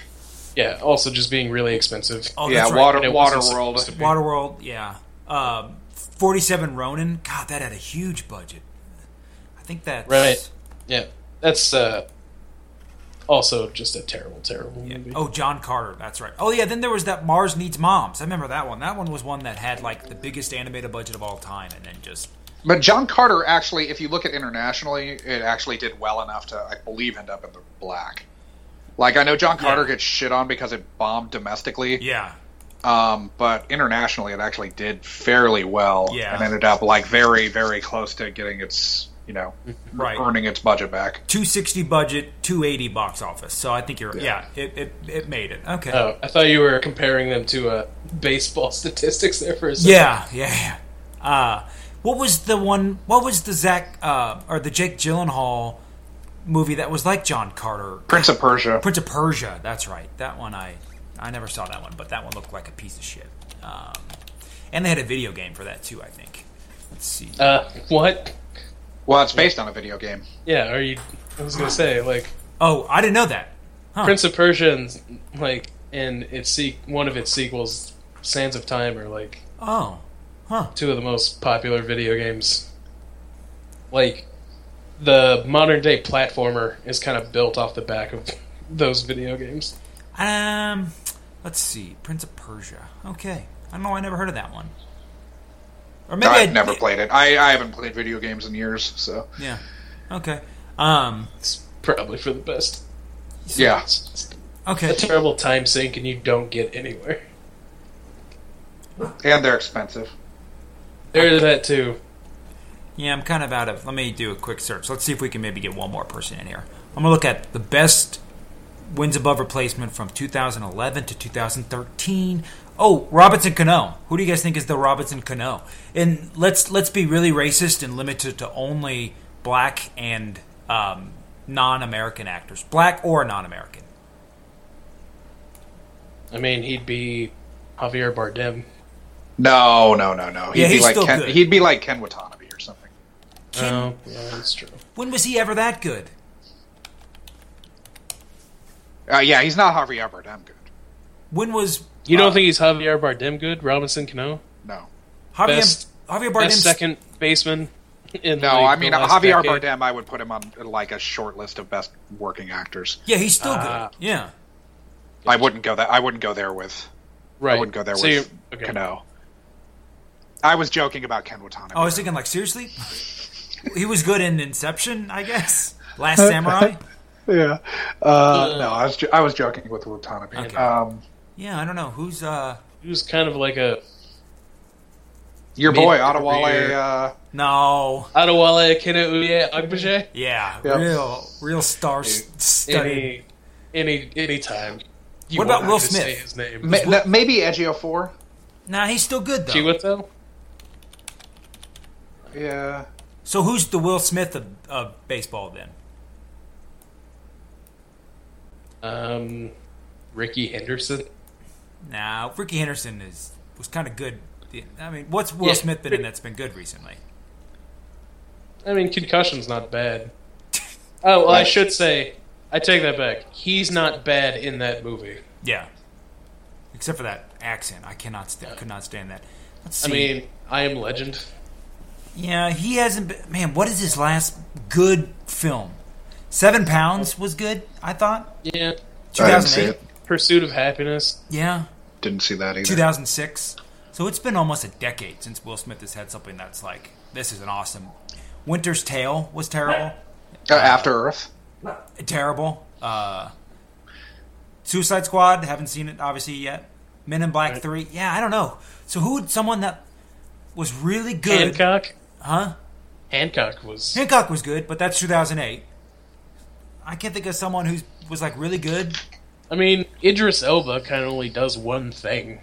Yeah. Like, Wait, are we still talking about Cano, or are He's- we trying to come up with a No, baseball comp let's for go to Will Smith. Yeah, Will Smith comp. a baseball comp for Will Smith. Yeah. Well, I'll go Will Smith then. Yeah, obviously. They look alike. Yeah. Maybe the whitest guy on earth against Will Smith. Okay. Trying to think of... What about Justin Verlander? Would Verlander work for Smith? Well, not if you listen to the Tigers fans that were commenting on the. Yeah. Are you an ace? That one there? Somehow. What Justin like Verlander and talking Joe about how Flacco. he was the most valuable, Yeah. most valuable pitcher in the second half of baseball last year. Which is... Justin Verlander's the Joe Flacco of baseball. Ooh. That's a hot take. I think people will still say that Flacco's elite, though. Is he though? I don't care about football at all, so I don't know. I don't fucking know. I just know that Trent Dilfer is the best Ravens quarterback of all time, and that's inarguable. If that's not a word, I don't know if that's a word, but anyway, It is. inarguable, inarguable. Didn't Cordell Stewart start a couple of games for them? Could have. Who? No, yeah, Trent Dilfer. Okay, all right. Well, we've exhausted this premise. We can maybe we'll have to write an article about this. Who's the Joe Flacco of baseball? Well, or actor comps for baseball players. Ah, I bet you Grant Brisbee would knock this out of the park. It's a very Grant Brisbee thing, if you ask me. No? Maybe. Okay. yeah. Any Oscar related stuff you guys want to talk about? Best screenplay, best We didn't talk about best supporting actress. best. Oh yeah, we did because we figured. Oh no, we didn't. I got to Rachel McAdams and stopped. So yeah. So best supporting actress, you've got Jennifer Jason Leigh, Rooney Mara, Rachel McAdams, Alicia Vikander, and Kate Winslet. Who do you guys think? I like Kate Winslet and Steve Jobs. I thought she was good, but I don't think she'll win it. Well, she won the Golden Globe. Not that means anything. Yeah. but I don't know who. I have no idea who wins. I haven't seen Danish Girl or Hateful Eight. I mean, So I've only seen 3 of the nominees. Of the Yeah. 3, I'd probably go. I'd either go Rooney Mara for Carol or Jennifer Jason Leigh for Hateful Eight. Yeah, I don't know. I have no idea. Rooney Mara. Sorry, that's not who it is it? No, you're It right. is. Yeah. Erica Albright. Yep. That's all I'll ever remember her for is as Erica Albright. Liz Salander. Oh yeah, that's really it. What is she? So she was in Her, Carol. I can't think of. Girl with the Side dragon effects. tattoo.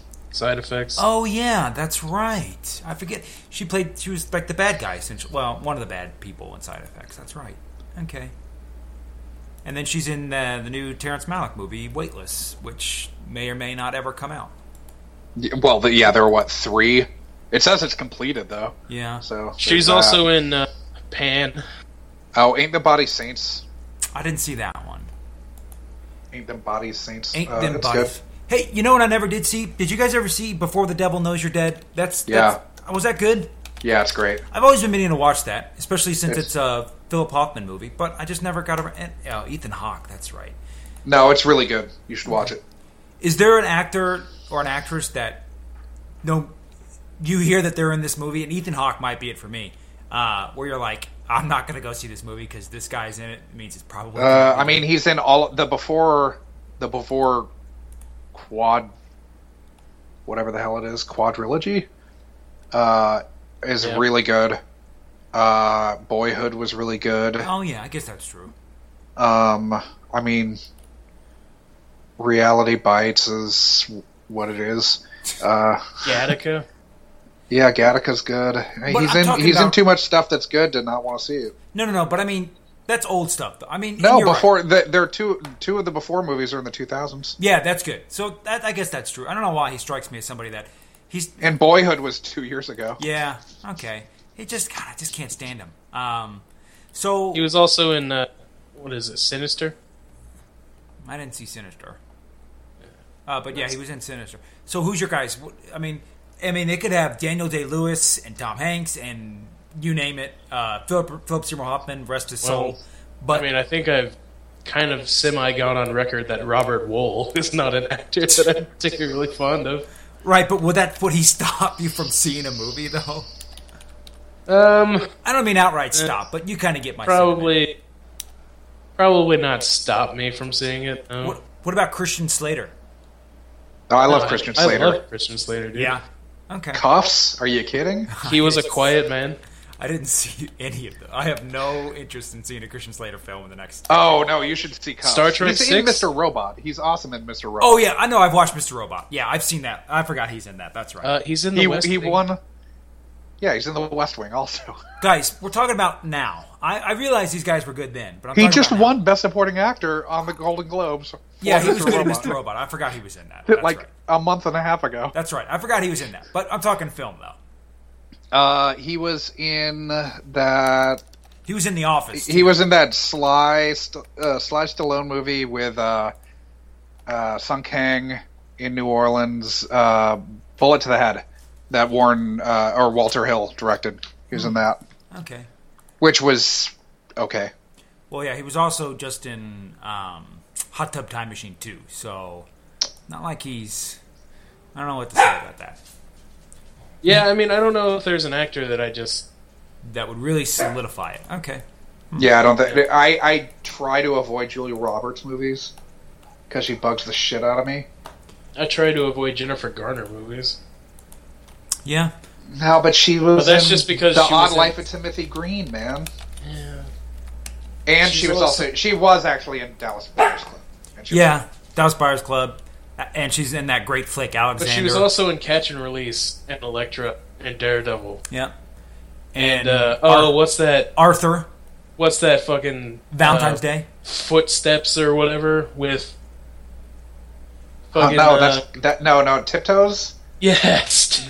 I don't think she's in that, isn't it? Just I think you're confusing her with Kate Beckinsale. Tiptoes. Kate Beckinsale in Tiptoes. Yeah, I don't see Tiptoes on her filmography. Tiptoes is a holy shit! It is a disaster. She's in. You need to watch it. You need to watch it. There's no way. There's no way to describe how wrong that movie goes. See Tiptoes. You really, really need to watch it.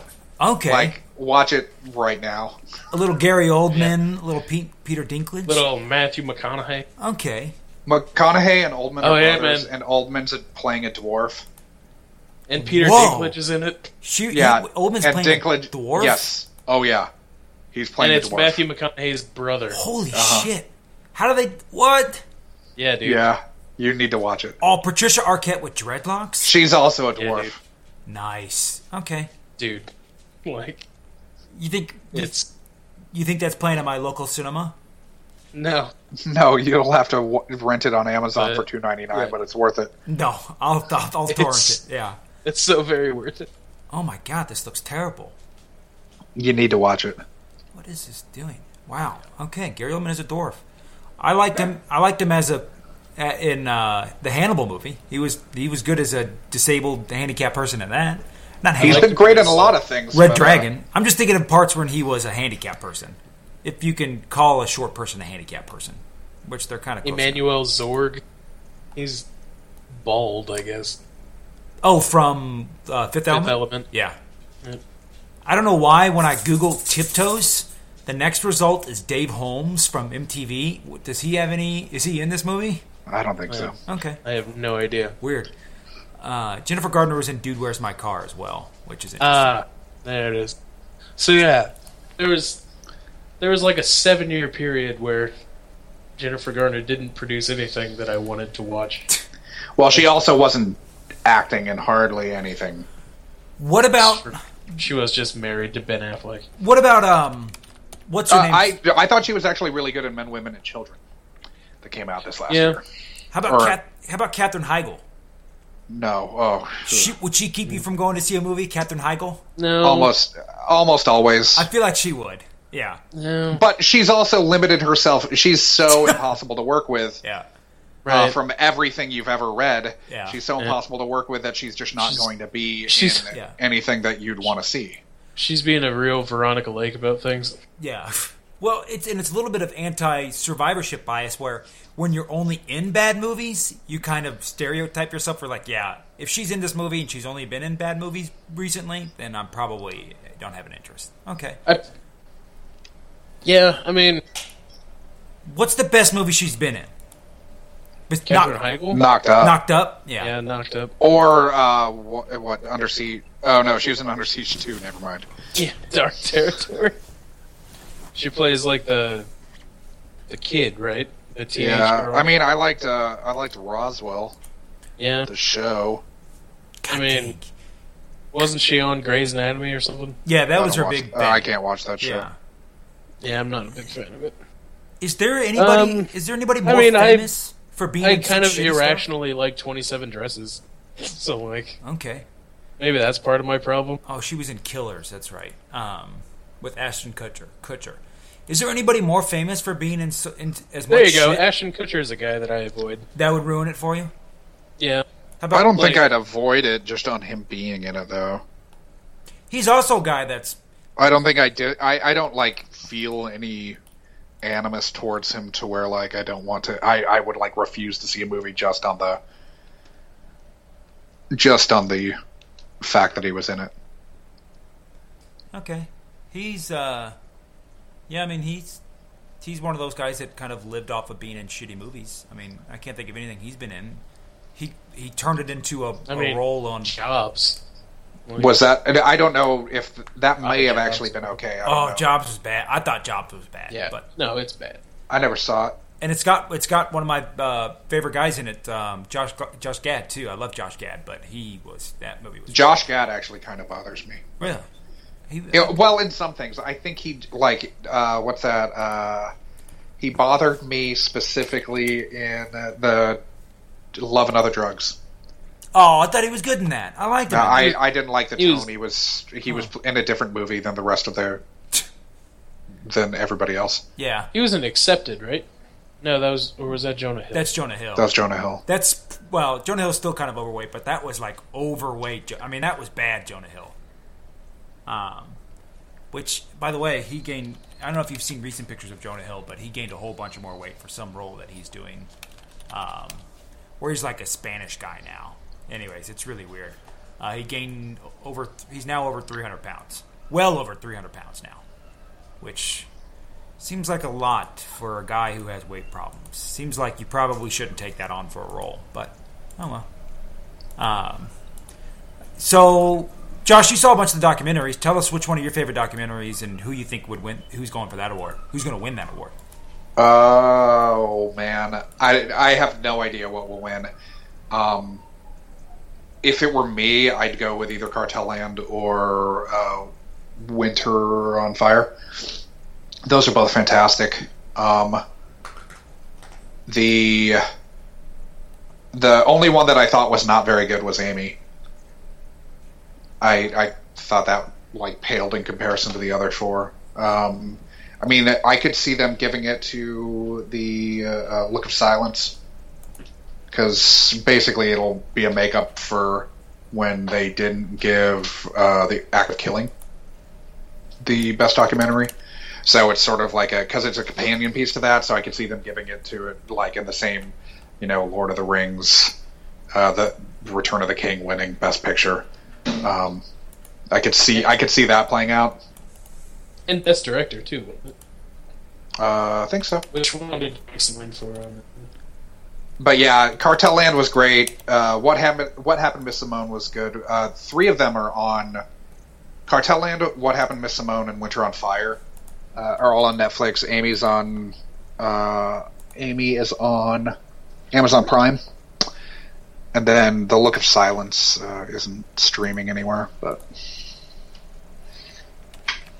they're all really good, except for Amy. Okay.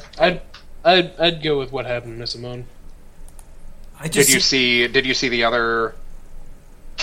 I saw Look of Silence and Amy. Okay. Cartel Land, I didn't get around to. Cartel Land's great. I actually really enjoyed Amy, though. So. Oh yeah, I don't like Amy Winehouse, so that's part of it. Yeah, that'll. Hey, I just sent you guys a photo of Jonah Hill. I don't know if you guys can view like the chat room, which you should be able to, but in there is a photo of Jonah Hill in his new role, and man, he got up there. Yeah, it looks like it. Yeah. Is he playing? Is he playing John Candy in a yeah. younger role? In the John Candy biopic? Yeah. Well, they're actually making the making of Cool Runnings. That's meta. I mean, that's pretty meta right there. I mean, Yeah. that's. I'd go watch it. I would too, but that's not gonna. I can't believe that got greenlit. If that was the case, there can't be that much interest. But so who would play the bobsled guys? Denzel Washington would play. Well, I mean, you can probably get Malik Yoba will come back. Dougie Fresh. Back. Dougie Fresh would probably come back. Dougie right? Doug. Yeah, Dougie Doug will come back. Yeah. Malik Dougie Yoba. Malik Man, Yoba. why can't I think of the other ones? Rayleigh Lewis. I can't think of how he said his name. Is it McKelty Williamson? I don't know. I don't think so. Yeah. Hakeem Woodbine? Leon. Yeah. Yeah. Oh yeah, Robinson. Leon. Yeah. Played Darius Ewell Jr. and Senka. Oh yeah. Man, that'd be great. A making of that. I'm sure behind the scenes were riotous. Yeah. Uh-huh. Yeah, Michael B. Jordan could be probably Junior. I think Wiz Khalifa could probably be Dougie Doug if Dougie Doug doesn't want to come back. Why wouldn't Dougie Doug come back? What's he up to? Who knows? He's probably busy. You know, I mean, Well, he's on whatever new Cosby shows, like Cosby Mysteries 2.0. You know, Mos Def was on Cosby Mysteries Oh. as like a child actor. Cosby Mysteries are really terrible, by the way. Really hard to watch. Let's see. Oh, yeah. Operation Dumbo Drop. Oh, that was a good one. Little Danny Glover. Yeah. I think this is where age is coming into the mix with the Operation Demo Drop. That's a good one. It's obviously not, but have It's you not. seen? But it's. Have you seen what's his Dumbo name? Drop, Dugan? Yeah. I mean, I haven't seen more than 15 minutes of it. It wasn't really very watchable What about As the Bill Murray counterpart, Larger Than Life? as a 16-year-old. Oh yeah, all the weird I don't know that one. the weird slew of elephant movies that came out in the mid 90s. Oh, yeah. I've seen the cover of this before. I've just never... Jeremy Piven was in it? Nice. Jeremy It's Piven the, was in every movie from The 1994 to Armageddon 1997. and the Armageddon and Deep Impact of Yeah. elephant movies. And then, Deep Impact, Armageddon. No, Contact wasn't. I was thinking Contact was kind of similar, but no, it wasn't necessarily. And then The Prestige. They still had that with Prestige and then whatever. The Illusionist The and Illusionist. Prestige, yeah. Like, basically... Fun story. I went to the movie theater to watch The Prestige. And I got there, and credits started rolling. And it said the Illusionist came up. And I was like, oh, is this not the movie that we came to see? And then we saw that Paul Giamatti was in it. And we were like, no, like, this is the movie we wanted to see, but, like, it's different. It doesn't have Hugh Jackman in it. And we had gotten the marketing of the two films so confused that we thought Paul Giamatti was Michael Caine. Like, was playing the Michael Caine role from The Prestige. Yeah. But he was in The Illusionist. So, that was ridiculous. Because they were both literally in theaters at the exact same time. Yeah, who did The Illusionist? Who directed that? Neil Berger. I don't know Neil Berger. Yeah. Huh. He did Limitless and... Rufus Sewell was in it with Edward Norton. Yeah, Edward Norton. And Scarlett Johansson, right? Yeah, no, Jessica Biel. Yeah, Scarlett Johansson was in The Prestige. Yep. My wife loves Rufus Sewell. And his Hey. crazy fucking eyes. Hey, he was in... He was in A Knight's Tale. Knight's Tale. Yeah, I was thinking Knight's Tale. That's what, he plays the Lord, or whatever his name is in Knight's Tale. Nice. Let's see. Dark City. I mean, he was awesome in Dark City. Dark Yeah. City's like Yeah, Dark City's legit. Yeah. Who wrote Dark City? Well, it was the Alex Proyas directed it. Yeah, Proyas. That's right. Yeah. And he directed The Crow and iRobot. Hey, are you guys going to go see his next film, Gods of Egypt? Have you heard about Gods of Egypt? I'm not going to see that. It looks I'm like not. the biggest piece of shit movie ever. Or the biggest piece of shit movie since Exodus Yeah. of Gods and Kings. Or since, like, Jack the Giant Killer, or... I mean, even the Three Musketeers film with Mila Jovovich in it. It's all these weird, like, history, like, pseudo-history films Yeah. that have these, like, completely odd, Are you thinking of the over-dramatized, Joan of unreal- Arc movie, The Messenger? No, I mean, no, I actually kind of like that movie. But I'm talking about the Three Musketeers film that has, like, handguns and grenades in it and shit. It's all, Who's the actress that's in it, you said? it's Mila Jovovich, isn't it? Jova. Weird. I do not remember that movie Yeah, I at don't all, which I'm thankful for. Exactly. She's in those Exactly. movies. Oh, yeah, you're right. It was Three Musketeers. Got Orlando Bloom in it, right? Yep. Yeah. Yeah, Three Musketeers. It was just Bigot. called The Three Musketeers. Well, so there has to be bows and arrows in it. Yeah. Orlando Bloom's in it. Yeah. And, Right. oh, I like Luke Evans. Luke Evans was decent in The Hobbit and a couple of things he's been in. Okay. Yeah. So, it's just these weird films that have been coming out lately Yeah. that are kind of historical until they have, like, a giant metal bird in them. And you're kind of wondering why this is happening. Well, because of Da Vinci. Sure.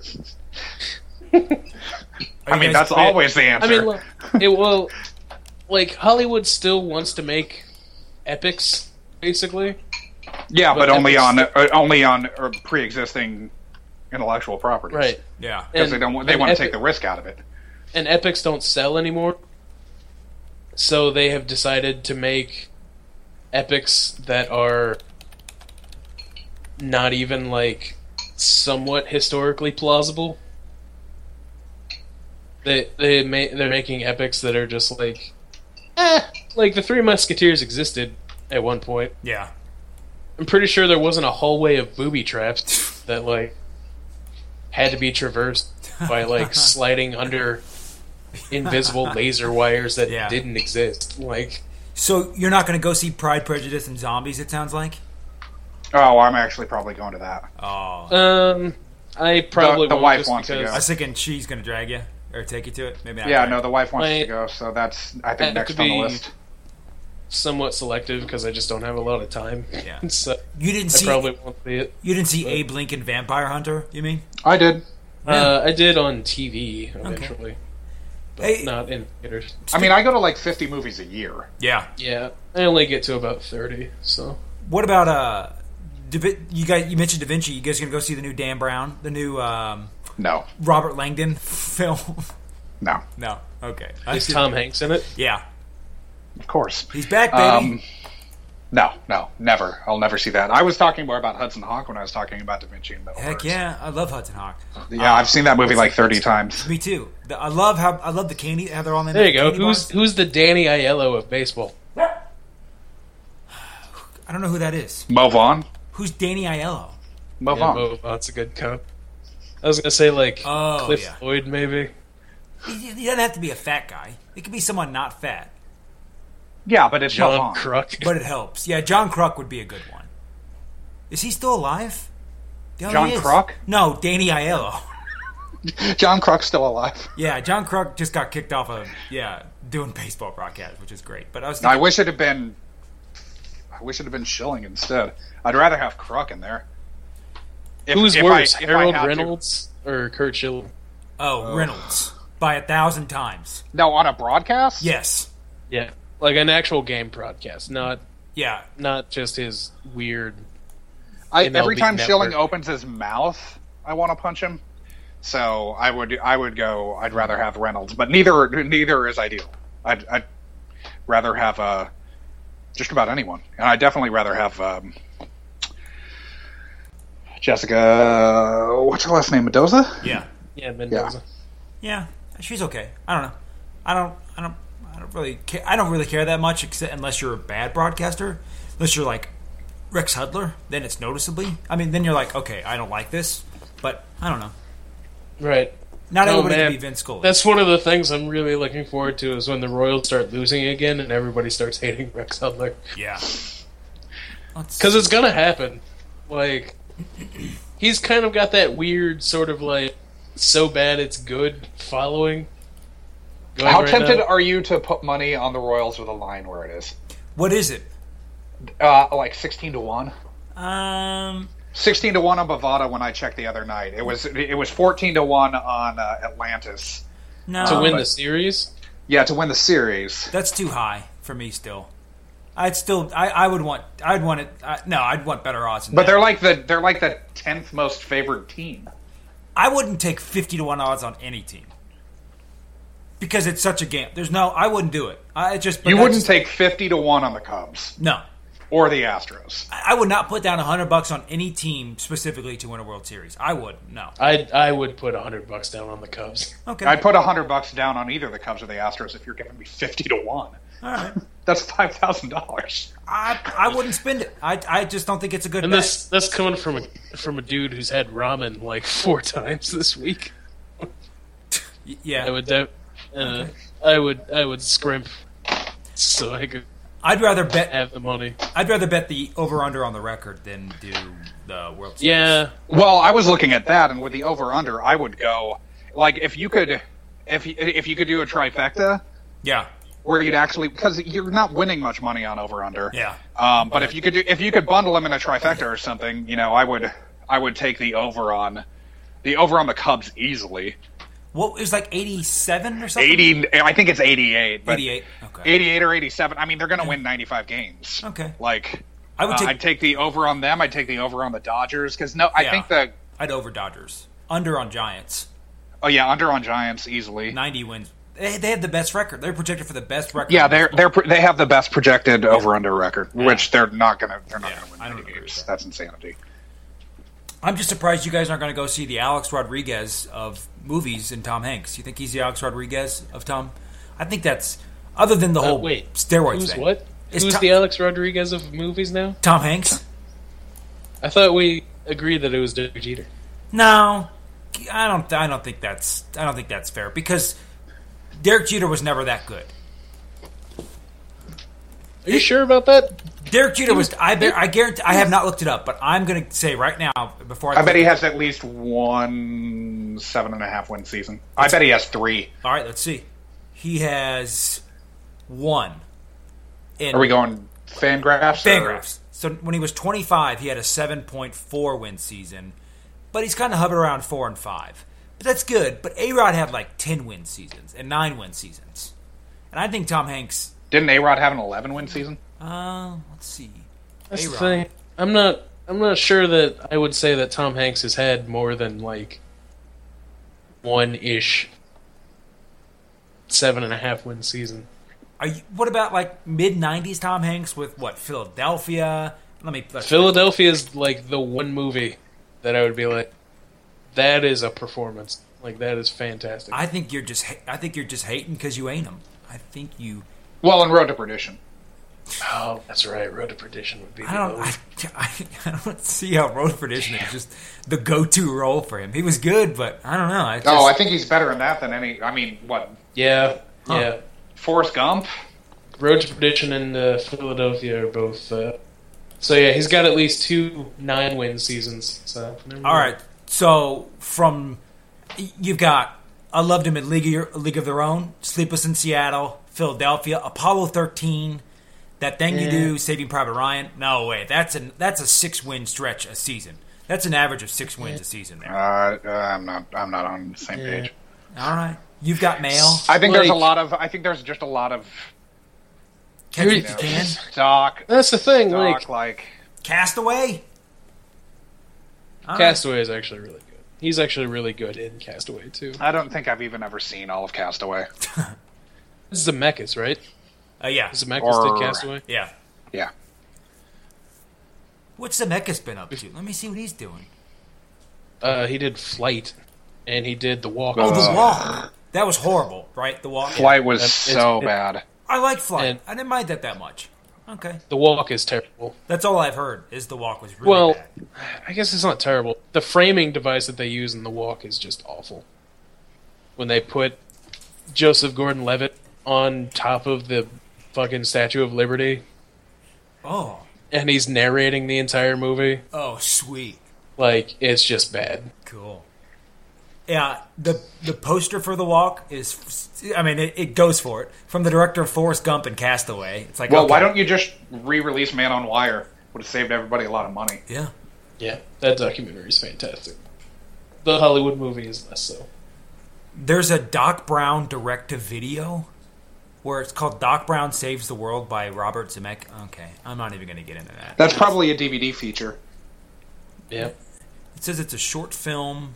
Yeah, I'm sure it's on one of the... It's probably on the 30th or the 25th anniversary Yeah. Back to the Future 30th. re-release with a trilogy. Yeah, you got it. 30th. Okay. Oh, yeah, he did Beowulf. No, he didn't actually direct Beowulf. He just was in it. Okay. All right. Hey, real quick, let's do some... We're going to make this a daily podcast, or every podcast thing, a ritual. I'm going to pull up Baseball Prospectus's annual from this year, and I'm going to read you a player capsule, and you guys try to guess who the player is. Not always a Royals player. I'll do a Royals player for now, and see if you can guess who it is. So, and I'll do my best to blank out the name, so forgive me. I'm going to blank out as much obvious information as I can. All right, so first one up. When you think about it, this player would make the worst roommate ever. At best, he works a few hours once a week. Otherwise, he spends his time sitting around, snacking and waiting for his friends to go play catch, as if he were yanked straight from a Judd Apatow film. This player isn't much better. He can't hit. His defense isn't so good that he's guaranteed a job for as long as he can squat. That gives it away. Yet, like that annoying roomie, he's managed to stick around well beyond his welcome. Drew Butera. Ward, who do you think it is? George Kotaris. No, it's Tony Cruz, which is basically Drew Butera. That one was kind of a hard one to win. But yeah, that was Tony Cruz. Okay, so next one we'll try. A solid defender with good range and ability to swipe the bag. This player has decent pop for an infielder and could look like a future big leaguer. Then you see him repeatedly hack away at off-speed junk outside the zone and doubt he can ever survive long-term exposure to big league pitching when AAA journeymen can torture him. Who do you think this is? It's a Royals player. It doesn't have to be... It could be a prospect as well. Yeah. AAA journeyman? It says AAA journeyman can torture him. I want to say that sounds like Cheslor Cuthbert. I mean, initially I was thinking it was Raul Mondesi, but he hasn't faced AAA journeyman. Yeah. I mean, unless he's faced them after they get moved back down to... Yeah, I mean, I mean, unless he's faced them after they get moved back down to AAA. I mean, unless he's faced them after they get moved back down to AAA. I think he's faced them. Right. Yeah. When they stop being AAA journeymen and become single-A journeymen. Yeah. And they're talking about his glove? Yeah, talk about this guy's got good range and pop. Is it Christian The pop part is the one that gets me for Cuthbert. But Yeah, no, not Cuthbert, not Cologne. Is it Cologne? Not Cologne either. Whit Merrifield. No, it's Orlando Calixte. Galite? Calite. Caxito Orlando as his Calite. former name. Yeah. Okay, well, that was kind of fun. I Formerly Orlando Cajito. guess. Yeah, let me see if I can think of one more person that's not obvious.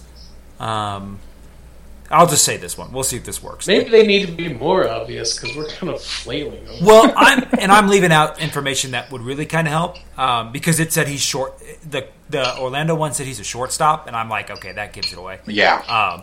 So we'll try this guy. So you should have known better than to tell your brother-in-law you weren't surprised by this player's struggles last year because he's outpitched his peripherals in 2014. Of course, he was going to Christian shoot you. Benford? Of course he was going to shoot you that propeller head look and spray you with the hose, something you could have avoided by instead saying he gives up a lot of fly balls that were due to start turning into more home runs, or that he walks too many and strikes out too few to be an ace. So at this year's family picnic, remember to tell this player he'll be just fine at the end of the rotation, and he'll be more valuable there than in long relief. Just don't say third pitch. Oh, Duffy. Yep, yeah. It says don't say third pitch, leverage, or BABIP, or home runs per fly ball, or you'll get the hose again. So yeah, Duffy would be that one. Okay, that was a good one. What gave it away? It was the regression, all the regression talk, Yeah. and it took me a second to think of 2014, but Yeah. Okay. like to contextualize everything in relation to 2014, but then it seemed to make sense. All right. Well done. Good old Danny Duffy. Yeah, that's old Danny. I'll do one more, and it'll be a non-Royals player, and then we can call it a night. This is one that actually they did on the Effectively Wild podcast, so if you listen to that, then it's blown. But so baseball isn't supposed to be this easy. This player has gone from a breakout prospect in Greenville to a first division starter in 2 years, and he appears to be on the cusp of something altogether more. The then 22-year-old almost joined the 2020 club in his first full campaign, showing off more power than most thought he possessed. He displayed the skills needed to be a plus-plus defender and center, despite very little outfield experience. He also had one of the better second halves, demonstrating that he knows how to adjust, and he did all this with the quiet confidence and selective aggressiveness that defines many of the game's best young players. Rather than go a few months without dominating a sphere-hurling sport, this player spends the offseason participating in PBA's World Series of Bowling, proving that he's always hunting quality strikes. Who is this player? I actually got this one because it hit off me because I knew the bowling fact. But so think about a young, near all-star breakout prospect that has very little time in the outfield, yet is very good in center field. Mookie Betts. Perfect. Because was I right? Yep, Mookie Betts. Okay. Yeah, because I couldn't remember. I was thinking Greenville was still a Braves farm club, and then Yeah. I'm like, what? Who the fuck? What Brave could this be? Yeah, I probably should have left out Greenville, but yeah, Mookie Betts, he bowls a lot. I think he was on his college bowl, or yes, because he was in JUCO, his junior college bowling team. Just a little tidbit, so. All right, guys. Well, shoot, that's like 2 hours. More than 2 hours, I think. Well, the first hour is just us waiting for Wards, so that won't end up being anything. So I think, So. yeah, but I might leave that in. I wasn't really recording then. I'm just kidding. You don't want to. Nobody wants to hear us talk about Los Angeles geography. Yeah, and about Where about- Dugan has lived. Yeah, Kitsch ice cream where I've lived, and PA work. Yeah. Like, how much do gaffers make? yeah. No one Probably cares talk about about that. Okay. I care. Good podcast, guys. What do you guys think, Josh? Either Josh's. What do you guys? Anything else to talk about? Any kind of last hits? Eh. Yeah. No, I think we're Spring covered. training starts in like 6 days. Yeah. Yeah. Yeah. We So- might. And listeners, this podcast might actually there might be a podcast before this podcast if we do a baseball-related one, because this one will run the week of the Oscars, and we're still about 2 weeks away from that, or about a week or so at least. So we'll see. But all right, guys, Josh, thanks for joining. Both you Joshes there. This was our, effectively our first pop culture podcast, so that can kind of count. If Max will let us continue with this, we'll see. It's an experiment. Hopefully it went well. Listeners, hopefully you stuck with us. I can't imagine you did. But if you did, thanks. Fellas, thanks for joining me. Anything? Yep. Okay. Yep. Vaya con Dios. Vaya con Dios. All right. Have many, many good nights. Thanks. Later. The story of my lifetime.